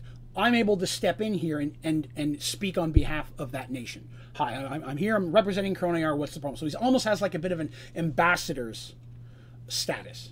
A little bit. He cannot give away things. I can't say, yes, Zathant says you can have our boat. On behalf of Kronear, you can enslave my people. It's none of that kind of stuff. But if it's a minor thing, you're arguing over taxes, we'll pay the extra taxes this time. And then Darsh may have to pay that back when he talks to the Emperor, if the Emperor feels that he made the wrong choice.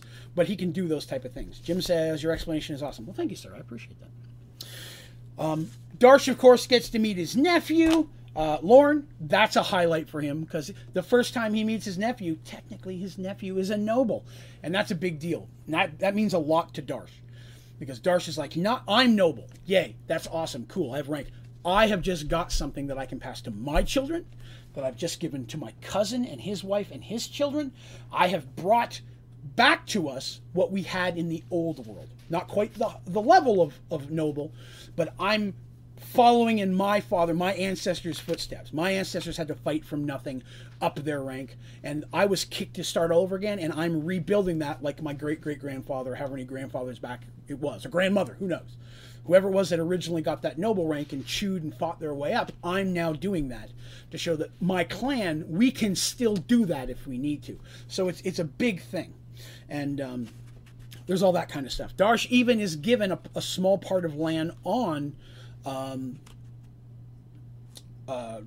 Kronear that comes with rank. You were rank noble. This is a land that is now yours. Darsha says, I'm not going to be living there. There's a house there. He basically is given a house. Pretty decent house. And so immediately he's like, Rokar and and his wife and my cousin, nephew, whatever, his kid, they're going to move in there and they're going to keep this land on my behalf. So Rokar is the one I'm putting in there. He speaks on behalf of me in the same way. So if Rokar starts saying, hey, on behalf of Foehammers, I'm going to sign this contract. Darsh may have a problem with that, but Darsh will have to take it up with him because Foehammer's now signed that contract. Rokar's not a fool, though. But that's a thing. So the other thing that they ask while they're here is, does anyone here know what the source is? If you'll remember, they were told that they need to find the source, because that's where these weapons have to go. That's what their whole quest has been. They've been looking for that forever. And no one has found it yet. Sorry I keep drinking. I'm thirsty. So when it does finally come time to leave after about a week of this fanfare, there's people on the dock seeing him off. They're basically celebrities, and a lot of people are offering to buy him drinks. Even the humans, Ulrich, again, because they fought in the battle. Ulrich took a huge stab gut wound. I mean, hey, you survived. You got a scar? Let me see your scar. And this human scar. It's that kind of thing. It heals it, but it may leave a scar. I like to do that. I don't say it heals the thing perfectly, with the exception of a heal spell. A heal spell, grow your damn arm back. But I want those. That's a badge of honor, especially on a Minotaur, But in this situation, it's like, oh yeah, I got this scar one time when I was fighting undead. They're like, ooh, tell us that story. You fought something. That's what we want to hear. And Mercy, of course, she impressed them just with her own physical combat. Out of all of them, she fought better than Rokar did, to be honest with you. She's much higher level than Rokar. And so she wowed them out, and she's talking about that. And not only that, she can drink 1 for 1 with them. So there are nights that Artemis is just shaking her head as arm in arm, Mercy drunkenly comes out of an inn with some staggering Minotaurs, just singing songs that she's picked up that she doesn't even know what the words are because it's in Minotaur. So, like, she's having a blast. Her and Darsh are having a blast because Mercy likes her drink as well. Not as much as Darsh likes pie, but she likes her drink. So there we go. This is what has happened. At the end, and they prepare to go home. They go up the next day. They get on there, and as they're getting ready to shove off, everybody's cheering. And Darsh's like, "Is the ship ready to go?" And yeah, they've been fully restocked, and they bought stuff here. And Darsh even took some of his own money to buy some things that he's going to try to resell. He's going to start trying to get a merchant's building going. So he's going to show up with half a ship of Minotaur goods that he paid a good price for. Because of his current status, he may have got a bit better deal than normal, but he's going to take advantage of that, and he's going to try and go and open up a trade. Maybe he'll get a booth in the marketplace at some point and hire someone to sell the goods that he brings in. Maybe eventually he'll have a store there that has his own goods that he's brought in from the different kingdoms. That's kind of what his goal is to be. He wants to be a merchant lord. So that's an option. As they're getting ready to leave, Dorm goes, "Captain, if I may have a word with you real quick." He's like, "Yeah, of course." So they step to the side a little bit quiet, and he goes, "The half-elf's gone." Darsh goes, "What do you mean?" He goes, Hasn't been seen since yesterday. No one saw him leave the ship. All of his stuff is gone. There's nobody has any idea where he went, but he's not anywhere on the ship. We've searched it from top to bottom. Darcy's like, damn, I should have questioned him when I had the chance. All right, well, let's know, because they didn't tell anybody. Hey, where'd Kevin go? We're in trouble. Hey, where's our guy? They decide to head out. Because they're not going to say, hey, did you find our half-elven guy who's in league with Drow? I think he's on your island. Not the kind of conversation you want to have with the people who think you're a hero. So they ship off, and they head back home. So the voyage to Cronear, to Paxawal, is uneventful. Still takes a while. It's a good distance. But it's not long before they're able to see the harbor of Paxawal come into view. They pull into an open spot, tie off the ship. Darsh sends Dorum to deal with the harbor master. Say, okay, here we got this. I want you to go and tie stuff off. He also talks to Gasket, who he put in charge of, at this point, Gasket, I know you're a navigator, but since we don't technically have anywhere to go right now, what I'd like you to do is I want you to go into the city and see what you can do about these goods. See if you can find us a price, find us a buyer. Gasket's got some experience in that matter, and Gasket's going to help. Down the road, Darsh does get some people to specifically help with that side of the business. That's down the road. But right now, he's trying to do it himself with what resources he has. So, of course, as soon as they land, they go back to their house. They talk to Molly. Nothing big has happened. It's pretty good. Although, a weird thing happened a few days ago. Darsh is like, what? As there's pie hanging off his mouth. Like, what happened? It's my favorite funny running gag with Darsh is every time they talk to Molly, he's just face down in a pie. And then this happened. He's like, huh? And there's always some type of pie hanging off his chin. But she's like, yeah, a couple of nights ago, I could have sworn I saw some people sneaking around, somebody sneaking around your house. I had just stepped outside to use the privy, and I thought I saw someone. Of course, I grabbed the torch and went over there because you're my friends and I keep an eye on your house. We're not going to let anybody do anything here. And but I got over there and I didn't see anybody. I went in the house. There's no signs of anybody in there. Nothing was disturbed, but I saw some people sneaking around the house. I told the guards, the city guards, and they kept an eye on it as well, but I don't think anyone was in there, but I thought I should tell you about it. And they're like, yes, thank you for telling us about it. And they go back into the house and they go search their secret room and check all Dandy's traps, and nothing's been triggered. Everything looks pretty safe. There's nothing moved in any way. But she did see some skulking figures, although she could not see size, race, or anything like that. They're not back, because they always see Molly first and they go see the house, because they want to know what's going on, right? Molly's their information. So they get into the house. They're not in the house but 30 minutes, barely unpacked, when there's a knock at the door. And it is a message from the temple saying that it has asked that they contact the temple as soon as possible. Ashley, sorry about the language. Psh, language is fine. But he says, yes, definitely. We'll head to the temple here in just a few minutes then. Thank you very much. And they start packing stuff up. And they get back to the... Sorry. Mosquito. Got you, you prick.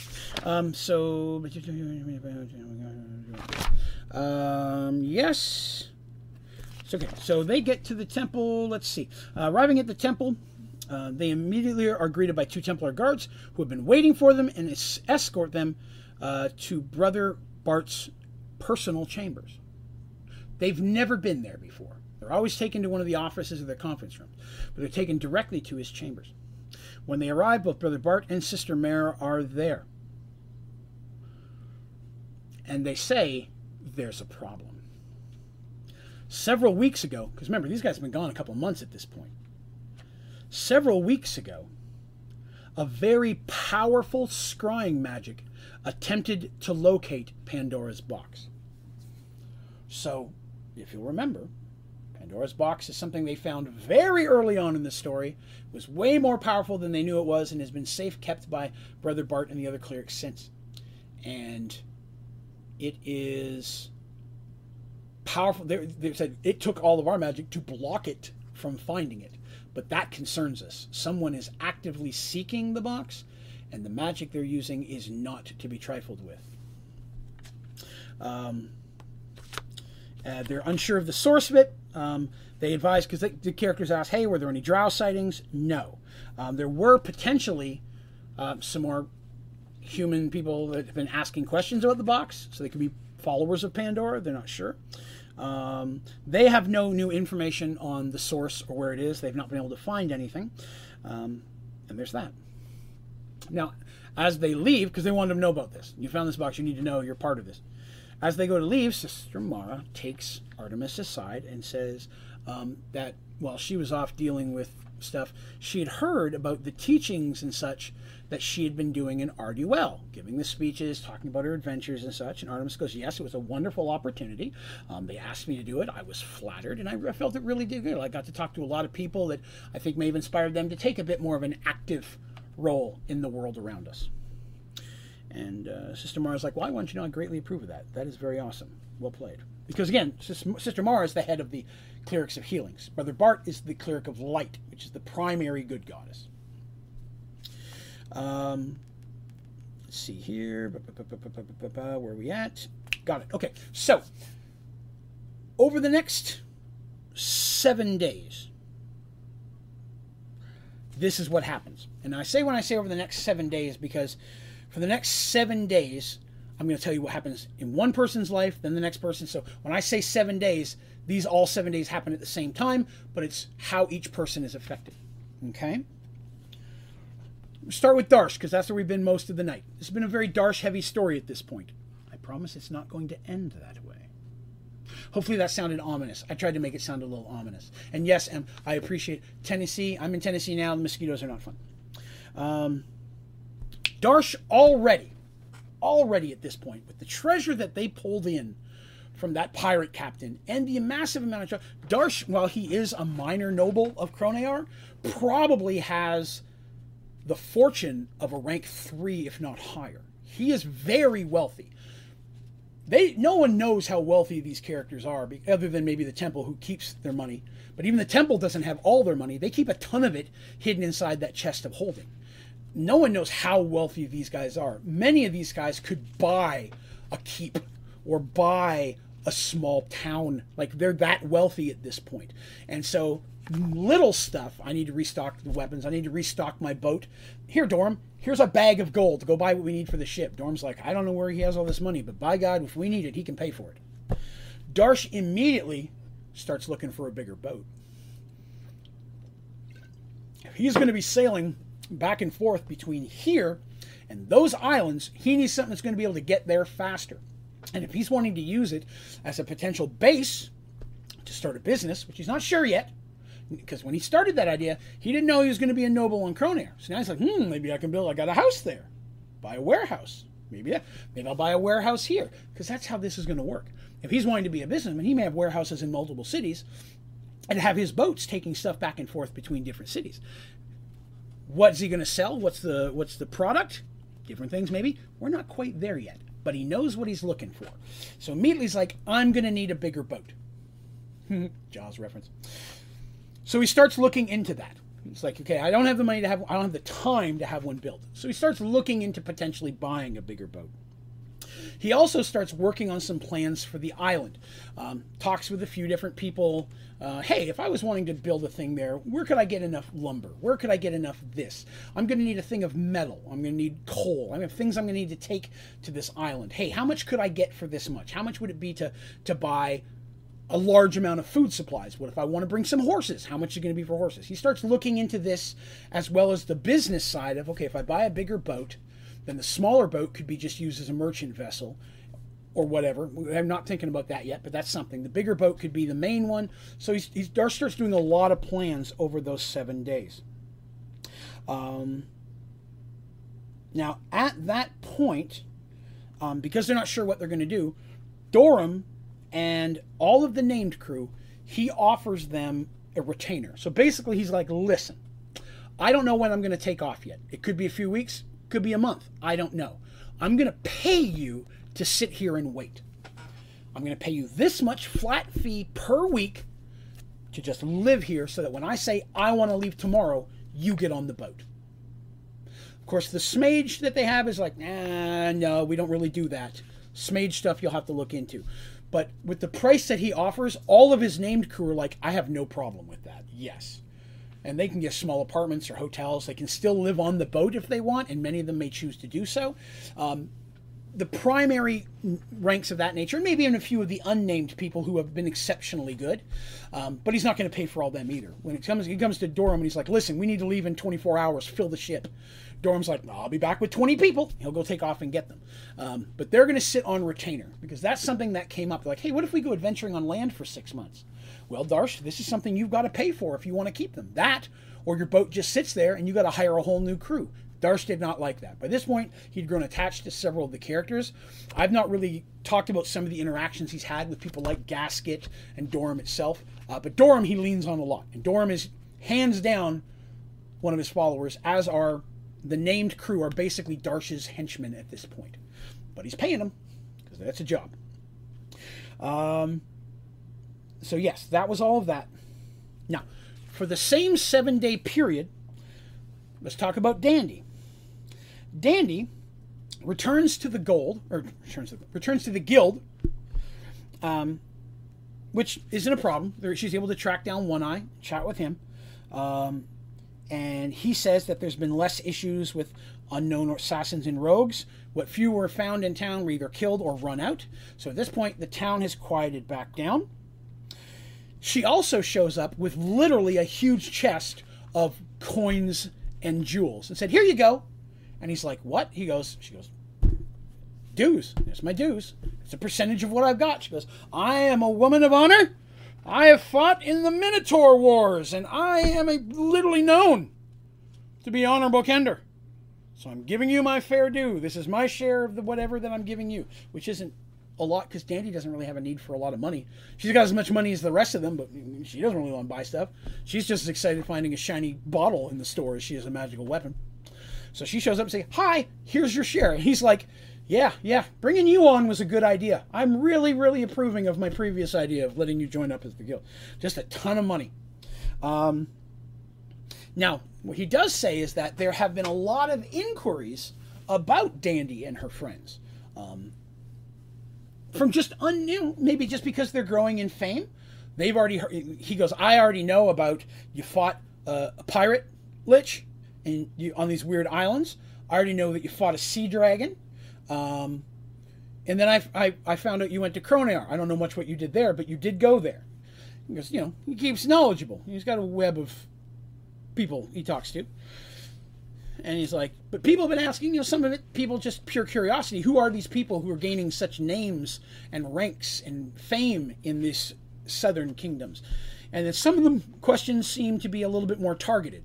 People who are trying to act generally curious, but really looking for more information. None of them come to him specifically, but he has people watching for that. Because Dandy has been a source of interest to him for a very long time. Bringing in a chest full of money and just giving it to him without anything brings her a lot more interest. Now he's even more interested in keeping her alive, because she might do that again. That's a lot of money. And so at the same time, he's like, okay, plus I'm interested in the world and the things that you're getting involved in, because most of my people don't do this stuff. So she's a great source of information that she gets out there. I'm still lagging a lot. Is anyone else having problem with lag for me? I would like to know, because if I am, I can try to... I don't really have anything popping up saying that I'm having any upload errors. On my side, everything says okay. M says he's okay? Okay. So I apologize, Fucci, maybe on your end, because on my end, I'm not showing I'm having any drop frames at all today. This is the least strenuous stream that I have. Okay, it's good there. Can't watch the stream. My thing's lagging way too much. That's all right, Fucci. I understand. Well, it'll be up there immediately as soon as this is over. So you'll definitely be able to check it out there. But that's okay. I appreciate that you wanted to. Thank you. So that's everything that she basically learns here in that 7 days. So not a lot. And during this time, people are, they've got all their magic rings and stuff back on. They got that before they left Kronar. They got all their weapons back. And everybody has, their stuff. And they may go and buy some things. And they may go to a store and find a potion of healing. I always let them find a couple really low level. Oh, I found a potion of infravision. I don't know why I'll need this, but I'm going to buy it. Because now, for the first time, both Mercy and Darsh have something that they've never had to deal with before. Now they have henchmen. So now when I'm finding magic items I may be looking, okay, I may not need that ring of water breathing, but that might be handy to give Ulrich. Or that might be great for me to give Dorum in case he falls off the boat. I have a couple potions of infravision. I can see fine. Ulrich can't see for crap. Might be good for him to have a potion of infravision if he needs it. So now they're like, okay, now some of these miscellaneous low-level magic items they found. Oh, we found another ring of free action. Throw it in the pile. You know, it's not that big of a deal. Found an amulet of defense +1. We've already got better stuff. I'll throw it over here. Now they're like, hey, let me dig that back out again. Ulrich, you just got stabbed by a horn. Put this necklace on. It's going to make it harder for that to happen in the future. I'd like to keep you alive. You're now someone I want to protect. And so now when they're choosing which magic items at the end of an adventure or whatever they're doing, they're sometimes not choosing them for themselves, but as much things for stuff. Now, again, if somebody found a magic broom of sweeping, who cares? How are you going to normally do that? Well, you know, Darsh has a boat now. It's going to clean my room. Find a magical chair of something. Not something you carry around in adventure, but it might go find them in my house on Kronear. So this gives them other things to look for now. I'm not just looking for the regular, I'm going to carry it around magic item. I'm now looking for things like, hey, if I'm going to build this house on Kronear, maybe I want to buy some fancy clothes to take over there. If I'm going to be a nobility. Things of that nature. So their money and their focus on things now is going to be a little bit different because they've got different important parts of their life that are coming more to the forefront, more actual character developing things, as well as, you know, as simple as, hey, we bought a house, now I actually want to decorate it. I want to go buy curtains. I want them to be this color. I want to be that. Chair with central healing and cooling for the person sitting. Yes, that would be nice. Hell, I'd buy one of those. All right. Now we go to Mercy. So Mercy immediately is like, well, you know, we don't really have a spare room. You can keep it. I'll crash on the couch. Ulrich's like, screw that. I am happy to sleep on the couch. Because they don't have a spare bedroom. They got a room just enough for them. So Ulrich kind of takes up room on a couch because they have a pretty comfortable couch. So he's there, and he's kind of hanging out there. Mercy and Ulrich during this time spent some time together. And I don't mean, again, not romantically, but actually getting to know each other. And I took some time to let the young lady who was playing Mercy literally just role play. And she's like, what are your goals? What are you looking for in life? You're following me. Why? What is it? You know, if you could have, do you wish to be have your own followers one day? You want to be a king? You want to be a knight? What are you looking for? At the same time, it gives Ulrich a chance to ask the same questions of Mercy, which I did as Ulrich, because much like Darsh got to say, hey, I want islands and such, I'm like, what is it you're looking to do? What do you want to do? And by this point, I'd already talked to the actual player herself, and I knew what she was looking for, but it was a chance for me to bring it into the story. And so they talk about that, and they spend time together. Anytime Mercy goes out shopping or whatever she's looking for and buying supplies, he's always with her because it's a chance for them to travel together, and literally she becomes his sidekick. And not in an annoying way. He's more quiet than anybody in the group. A lot of times he'll just stand there quiet for 30 minutes, and then she'll turn to leave, and she's like, oh, Christ, I forgot you were here. Because she's just not used to that. He hasn't said anything in 30 minutes. But they get along very, very well. And they're very friendly. Again, nothing romantic. It's just someone she can count on. And he's not trying anything else. He's just looking to be someone you can count on. The one thing that they did run into, and this was a chance for me to, again, kind of show the type of person Mercy was to Ulrich, is near their house one day, as they're returning home, they find just like a beggar on the street. And he was clearly looking like he was very sick and ill. He was just wheezing and sneezing and such. At the time, Artemis wasn't there. So Mercy's like, hey, I've got a potion of healing. He's sick. I'm not sure that works on colds, but we can try. And so they went up, and he's like, don't hit me, don't hit me. And they're like, no, we're here to help. And they end up bringing him in the house, and they make him a hot meal. At the time, no one was home. So Ulrich went across the street and got some food from Molly, because she always had non-pie food going too, because she always had a pot of stew or something. They come back with some of that. and give him a hot meal and drinks. And he's filthy. You can barely see the guy through the dirt and stuff that's caked on him. And his fingers are really kind of thin. And nothing weird, magical. He's not like a drow in disguise. It's nothing like that. He's just an opportunity for them to kind of meet. And Mercy just brings him in the house, says, here's some clothes. Do you want a bath? He's like, no. And he's like, do you need a place to stay? And he's like, I actually have a small place to stay. I was trying to get back there and this cold hit my lungs. I appreciate you giving me the drink from that potion of healing. I already feel better. And he asks, who are you?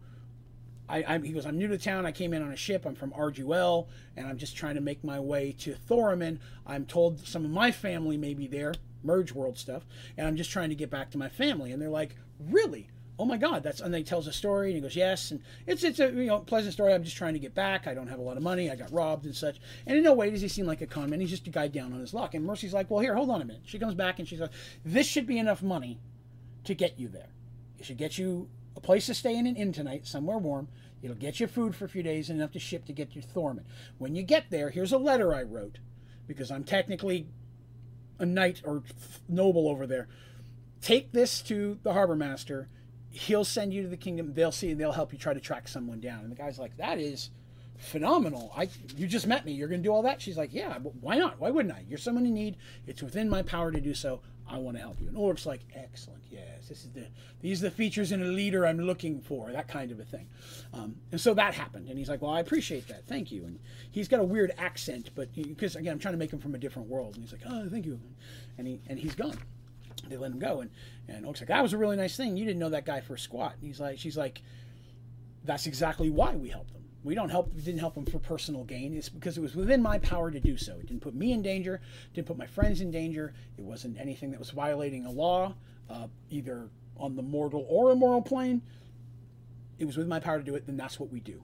It looks like, yeah, that's what we do. All right, cool. And he really, really builds off that. Because I wanted him to have that kind of role play situation for them to get to know each other a little bit. Give me a second. I'm preparing myself.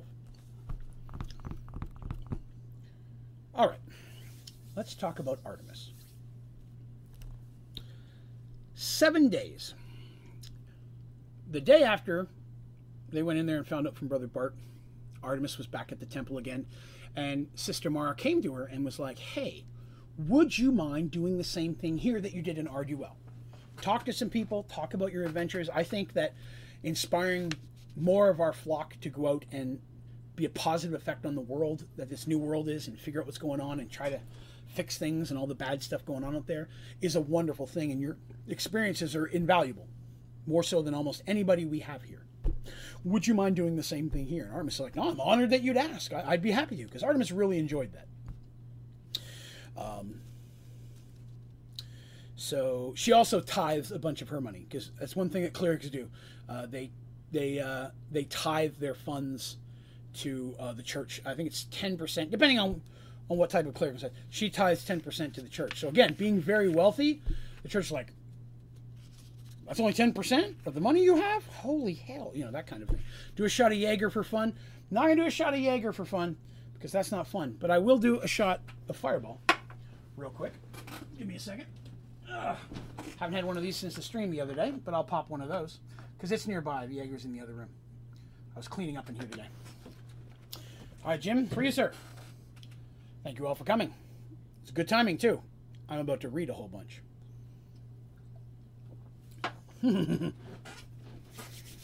Okay. Have I ever considered the infamous Malort? I have to apologize. I don't know what that is. Sorry, I don't. Okay, I'm going to read something pretty important now. And this is exactly what I read to the characters, particularly to Artemis, on the day that we played this section of the game. Again, I'm going to read it to you the same way I read it to her. Over the past 6 days, you've spent much of your time as you did in Arduel, speaking with other clerics of your adventures and attempting to inspire them to spread the word of the gods throughout this new world. After a particularly long day, you are happy to finally get some rest. Your last session went on much longer than you'd planned, so you sent word to your friends that you'd be spending the night at the temple, which, as we've discussed, is something that Artemis has done many times. She has a room there. If she's doing temple stuff, she'll send a Templar to send the knowledge. Say, Artemis is staying here for the night. Here's her letter. She always signs it. They know it's her.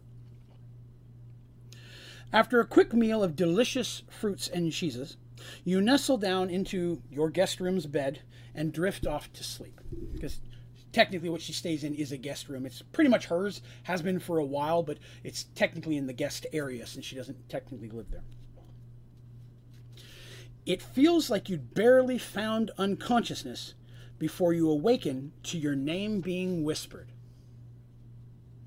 You find it hard to open your eyes, and you feel groggy and slow. For a moment, you panic, wondering if you've been drugged, and you force yourself to sit up. You finally pry your eyes open, but the bright blue sky makes you squint. You feel the cool, damp grass between your fingers, and looking around, you see that you are in a beautiful valley. Once again, you hear your name whispered.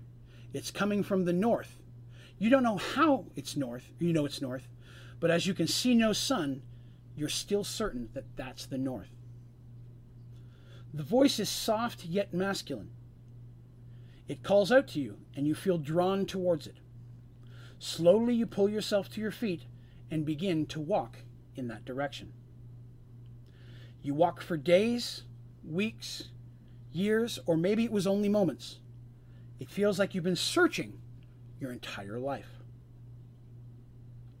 Finally, before you, you see a great and vast forest. The details are blurry, but in the center is a great and blinding light. Again, the voice calls to you, pulling you forward. You begin to run and run. Your legs burn, but you can't stop. The light gets closer and closer until you finally reach him and bask in his glowing, inviting light. You feel love in his healing powers as it washes over you, and you fall to your knees and weep. Rise, my daughter, the god Tavian says. Rise and hear my words. Again you pull yourself to your feet to stand before he whom you've pledged your life to serve. Your heart is pure, he says, and you have never denied the responsibilities before you. You have fought and died in the service of the light. You have brought hope to the people and spread my word to the faithful. Slowly tears begin to fall from his eyes. Like tiny blue diamonds, they fall on the ground, and you are crushed to see his sadness. There is an evil to the north, a land of hopelessness and sorrow, a place where the weak are oppressed and the faithful are slain, a place of growing darkness. His tears continue to fall, and they begin to form a small puddle at his feet. A smile comes to his lips. But it is in the very darkest that the light will shine the greatest. I have chosen you to be my light, Artemis. You must gather your allies and head to the north. Together, with your allies, you will bring hope to the hopeless. And in my tears, you will spread the love and healing of my word. Looking down, you find yourself in a clear blue water to your knees. You look back up to see Tavian rising into the air. Behind him, you see a great and powerful chapel, a temple. You know it is a place where great deeds and words of hope are given, a place where the sick and weak may come for healing, a place that will be your home. North you must go, my child.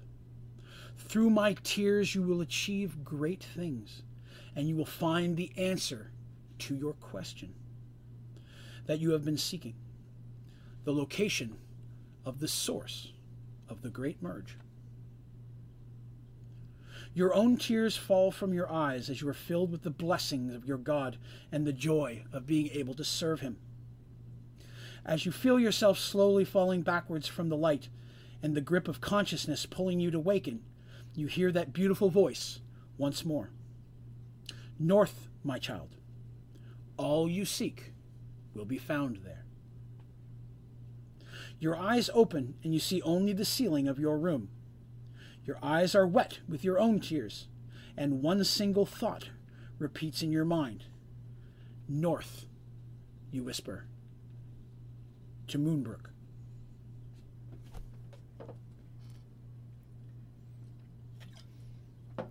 So that's exactly what I read to Artemis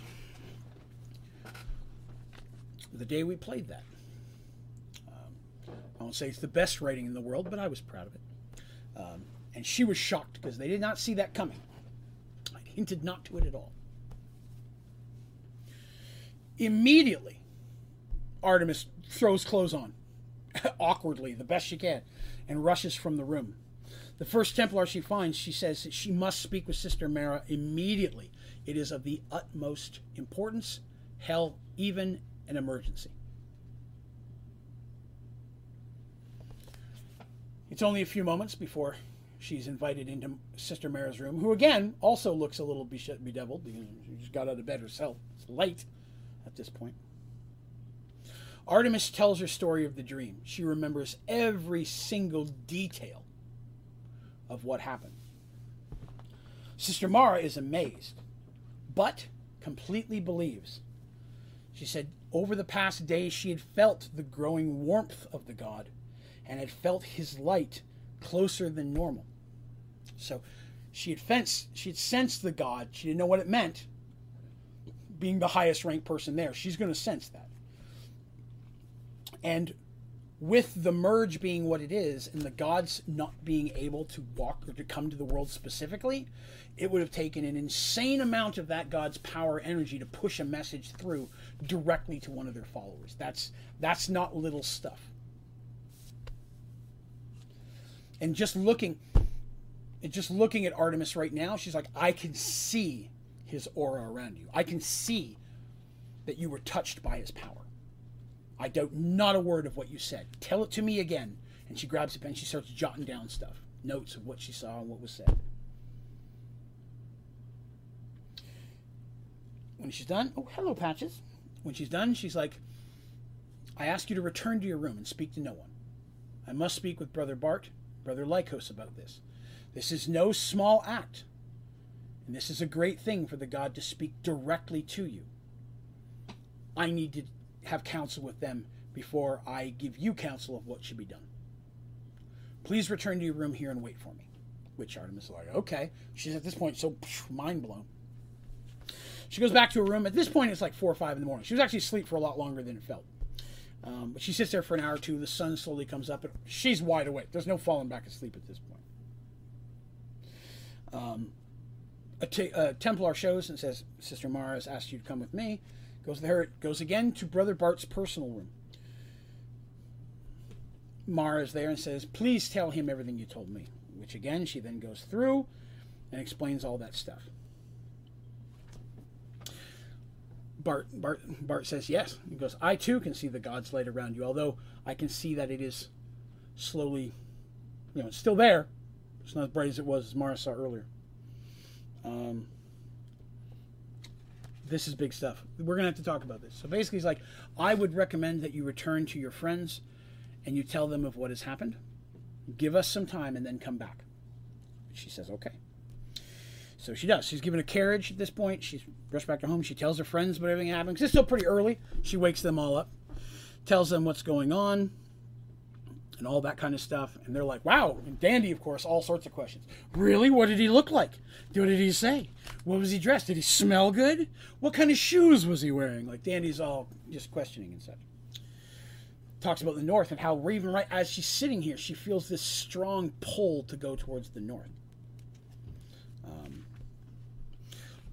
As expected, later in the afternoon, there's a message asking her to return to the temple, which she does. And she meets in this situation, she's meeting with both Bart and Mara. Lycos is currently guarding the box. They tell her that they've been speaking a lot about what this is going on. And again, they have absolutely no doubt of her vision and the importance of Tavian's words. In fact, these words should not be denied, and they think that Artemis should leave immediately. As soon as she can make arrangements, she needs to head to the north. And she's, really, you think that's what I should do? And she goes, well, you're not the only one that had contact this past evening. Artemis goes, really? Who else? What happened? And she says, 2 other people also had dreams, though nowhere near as powerful as yours. We doubt very little that they were also from Tavian himself. One of them is actually a Templar, serves here in the temple, and the other is another cleric of Tavian, though a relative novice, in other words, very low leveled. They have also felt the pull to the north, and we feel that it is imperative that they go with you. Our biggest question is whether or not we should send the army with you. We could send 1,000 men strong and have you march north. We could have that done in 24 hours if we need to. But the concern is, if you're being sent to a land of that nature far to the north, it didn't tell you to bring an army. It told you to bring your companions. And while we feel these 2 other people, for the record, one's name is Lucas, a 54-year-old human Templar knight who has served this temple for close to 20 years. And one is Misha, a 16-year-old human female who was also a cleric of Tavian. Both had visions and they heard words of the god, but in their dreams all they saw was Artemis, and that their job was to be by her side and protect her. That one specifically for Lucas. After we've discussed it, we've determined that we think you and your friends should take these 2 and you should go. We should make as little noise about this as possible. These are great things, but they're saying there's an evil growing to the north, and an army marching towards it might not be the best thing. Because again, who knows what this is? Again, or how far north? You could be gone for 6 months. Sending a Paxual army away for 6 months away from the city, not the best thing for Paxual. You understand. As well as if something up there, you guys sneaking in, you guys got a habit of that. Sneaking in with 1,000 people, not very easy. So we think that you and your companions should go. Artemis agrees wholeheartedly. She knew she was leaving the moment she woke up before she talked to Mara. Regardless of what anybody said, even her friends, if she had to walk, Artemis knew she was going to the north. Now the clerics say that they will help in any way possible. Okay, they'll provide her and her friends with all the food, supplies, which they do all the time anyway, so that's not a big deal. They'll give everything they need, but she's just going to take the 2 friends. They also supplied them with several potions of healing, 6 potions or bottles of holy water, and a couple of scrolls of miscellaneous cleric spells that at the time I rolled to see what they were. I didn't pick anything specific. They weren't chosen because she needed these spells. It was just because she needed that. They can assist in any other way, and I put in brackets within reason. They're like, can you send us a dragon? No, we're not giving you a dragon. But they also said, we recommend you keep this secret. There are a lot of things going on in the world right now, and a lot of dangerous forces around this area. Some of them have been inquiring about you. You've told us that yourself. I think it'd be best if we kept this on the down low as much as possible. And as a last thing that they want to mention, that already, even before the dream, both she and Bart had discussed and had decided that they were going to promote Artemis to the rank of elder sister, which is a very huge honor. Normally, that takes a lot. With all her actions, they'd already decided to do that. So she was going to be an elder sister. And now that the gods talk to her, they're like, well, obviously we have to do that now. Normally there'd be ceremony involved with this, there'd be some fanfare, but in this situation they think it's best that maybe we deal with that later. Know that to us, you have that right, that's your title now. You can definitely claim all of that. And when it comes to clerics, the way I normally show that is normally they wear their colored robes matching their god's colors. And then the trim can be different. The type of runes, sigils, and how many, sometimes it can be stripes on the trim, could be things you wear on your, or around your neck. There are different things that will show your rank within the religion of your god. It's not always the same. Tavian and the goddess of light, Minara, they may have very different statuses. But to other clerics, they're going to see that and know you're of a rank. So she's that rank, but there's that. So at this point, she's like, yeah, she go back and tell her friends, who are all very excited for her promotion, because that's very cool. Artemis has always, you know, been very holy and such, and this is a great honor for her. Much like Darsh becoming a noble, this is a pretty big deal for her. They also decide that they're going to go to the Mage Tower before they go, see if they've heard anything about the source. In these 7 days, they haven't heard much from the Mage Tower, but they go there, and they find Tobias. And they ask him, listen, we're going to go north for unknown reasons. Have you ever heard of a town or a place or a country called Moonbrook? Does that mean anything to you? He's like, no, but I can look into it for you. And they're like, hey, you're our friend. We're going to tell you all this stuff. And so they tell Tobias everything. And he goes, I know that the direction, at least the direction she's being pulled, which is basically almost straight north. He goes, there is no Tower of the Brotherhood. The Brotherhood of Magic, by the way, is the name of the towers that he's in mention of. Because that's the main wizard organization here. But in the rest of the world, there could be other ones. Okay? From different worlds, right? The Brotherhood of Magic is what he's part of. They know that there's no tower or connection to any Brotherhood of Magic or known mage tower in that direction that they're aware of. Let's see here. Also says, he also agrees, I forgot to say this, hearing the adventure and such, and he goes, this is big stuff. If it's okay with you, and if it's okay with, you know, my bosses, my lady, Limia, I would like to accompany you. And they're like, it's always good to have a wizard around, and Tobias has been overwhelmingly trustworthy, so they're like, yes, please. He gets permission. Lamia's like, of course, this is big sauce. Definitely, you can go as well. And so they get him. So right now, the party, as we know it, is going to be Artemis with Lucas and Misha, Mercy and Ulrich, Darsh, because he's not taking any of his crew, and Dandy, and Tobias. So that's who's going into the party, which is one of the largest parties they've had in a while. Now they have 3 NPCs hanging out with them, right? They got the 2 that are now with Artemis, Lucas, and the one with Mercy, Ulrich, and Misha. So Dandy checks in with the guild. They don't know anything about a Moonbrook. They don't know anything that far north. There really hasn't been any major kingdoms or settlements that anyone's really found. Up north, after you get past the Valley of Sacrifice, it's mostly empty area. Up to the north east, there's of course New Gullyville, which is old New York, and then up past that is the Centaurs, but that's not straight north. They don't really know anything at straight north. No one's really found anything up there. No one's gone that much further. Artemis gets to meet with Lucas and with Misha. Now I brought them up because we're going to get to see what they look like today.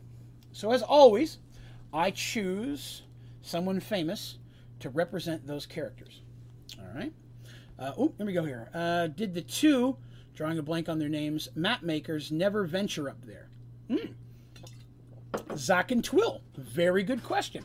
There are some maps of that area, but nothing that showed like a big civilization. There's no castles or keeps or big cities. So them flying around up there, they have forests and streams, they've got all that kind of stuff. But there's nothing on any of their maps of a large settlement or city or kingdom or mage tower, anything of size. There may be some small villages and stuff, but they don't always put those on their map. Because sometimes they don't want to land as a dragon in the middle of a 4-house community or a farmstead. But there's nothing of size in that direction. You're very welcome. Thank you for the question. So let's go ahead and let's take a look here. So some of you guys are going to recognize these people. Lucas Bingham, a knight, a Templar of Tavian, by the way. Sworn to service of the god of healing, and has been a Templar here in the Temple of Paxawal for over 20 years. Misha, on the other hand, young girl, only 16, has only within the past year even entered into the ranks of clerics. Very inexperienced, not high in power. It's odd that she was chosen. But she was. And who are we to disagree with the words of the gods? So these pictures will be up on the website within the next day or so if you're listening to this later. On onlydraven.com, there's a tab at the top. If you click characters, you'll find the pictures of different characters, actor-wise, and actresses, and not always actors, famous people that I've used to designate those people if you want to get a visual reference. All right? So there's Lucas and Misha. All right, good deal. Back in black. So, let's see here. Here we go. Isn't she the girl from Game of Thrones? Yes, that's her. That's her. I actually didn't... The person... I never really had someone I really liked for her. I think I chose her about a year and a half ago, I want to say. Just while going through... Because there was a point when I was going to do this long before I did on YouTube. I had the idea to stream this on YouTube a lot longer ago. And so I went through and I started finding people for some of these characters. Some of them we come across, I still don't have anyone. So sometimes I'm actually searching for them currently, looking for to fill in some of the people that because new people pop up now and again. We'll find somebody, right? So yes, I'm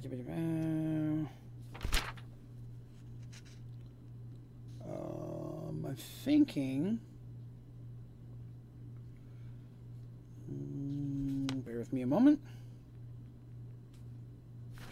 Yeah, I'm thinking that may be where because they basically set up their stuff to go. They build all their supplies and things of that nature. But now they know that Artemis has been chosen by the god to go north because there's an evil up there that it's her job to take care of. He picked her and these other two schmoes and her friends to go up there and deal with this evil in the north. At this point, the next part is the beginning of that travel and the adventure and what they come across up there. But because that leads into some stuff right away, I don't want to get into the middle of something and start. So we're going to call that the stopping point for today. We've been running till 2.5 hours, which is about the normal time I try to keep these. If they're too long, then I have to break them up. In case anybody's asked, because I've been asked before. If they're much longer than 2.5 hours, then the file size is too big to put on iTunes or Spotify. And so I have to break them into 2 segments as an audio podcast. The only one I've ever had to do that with, which was, I believe, episode 18. And that was a big one. I don't remember what it was, but I know I ran 3.5 hours on that one, and it's almost 2 full podcasts. So on iTunes and Spotify, there's an 18 part 1 and an 18.2. So even though this is episode 21, it'll actually be the 22nd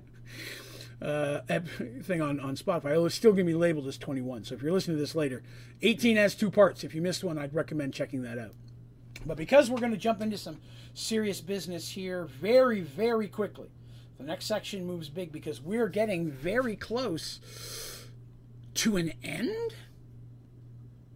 I'm not going to be any more specific than that. We're getting to a big end. So I'm very excited at what comes next. This was the big part I wanted to get to. I wanted to get to Artemis's dream because what's about to happen now is going to determine a large part of their future forever. This next section is going to have an effect on all of the characters' existence for stories and stories and stories. So we will jump into that 2 weeks from today. As always, at 8 p.m. Eastern Standard Time in 2 Sundays. Let's see here. We got it here. And thank you. That was when they fought the Pirate Lich. And speaking to Dandy, ever get her cool hat? She does have a cool hat, which she keeps losing the hat. She keeps having to get new hats.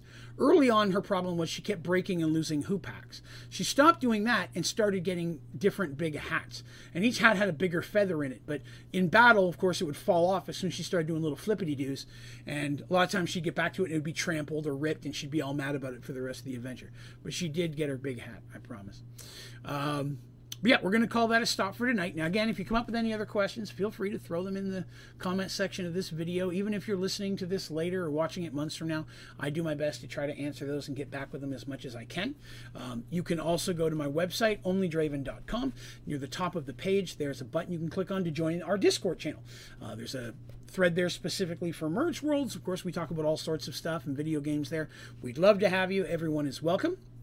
If you did enjoy the stream today and you had a good time, please be sure to click like. But most importantly, if you haven't already, please hit subscribe. That way you can see all our videos, streams, tutorials, and such as they come out. And again, I recommend checking out the website. All my social links are there. Follow me at Twitter at @OnlyDraven. What else? What else have we got? Yeah, so there's a bunch of stuff on there as well. All the old episodes of this, the pictures of the characters. Definitely recommend checking that out if you haven't done that already. You'll also find the ODG store. Let me do my cheap commercial here real quick. You'll find a whole bunch of cool merchandise on the ODG store. Bam! Including the Merged World shirt that I'm actually wearing right now. That's the Fire Moon symbol and the official symbol. The Draven's Dragon shirt you'll see there is the official t-shirt of our membership program, and then just some other stuff. So there's a lot of cool stuff there as well. Next Jackbox. I'm not sure if we're going to have one this week. We might. It's just going to depend on how my wife's surgery goes tomorrow. Next Sunday night is the members only monthly stream. So those of you who are members, there'll be a Jackbox night specifically for members next Sunday. That is one of the perks of the membership program. If you'd like to know more about that program, just click the join button on my YouTube channel, and it'll show you all the perks and all the bonuses that come with a membership. But thank you all very much for coming by. I appreciate you. A special thank you to my members. You all being part of that program really is what lets me to be able to do cool stuff like have prizes and contests and bring in new games to the channel. So you guys participating that, and then the people who are making donations, like today we've had donation from several people. Today we got one from Katzen again. She's been throwing that. All that stuff, really, I try to put all that back in the channel. So I appreciate everyone who participates in that. It definitely helps out a whole lot. And as always, an extra special thank you to my moderators for helping me make the world go round. All right, we're going to call that a day. Thank you again for coming. You folks have yourselves a wonderful evening, and thanks for visiting Merged Worlds with me. See you in a couple weeks.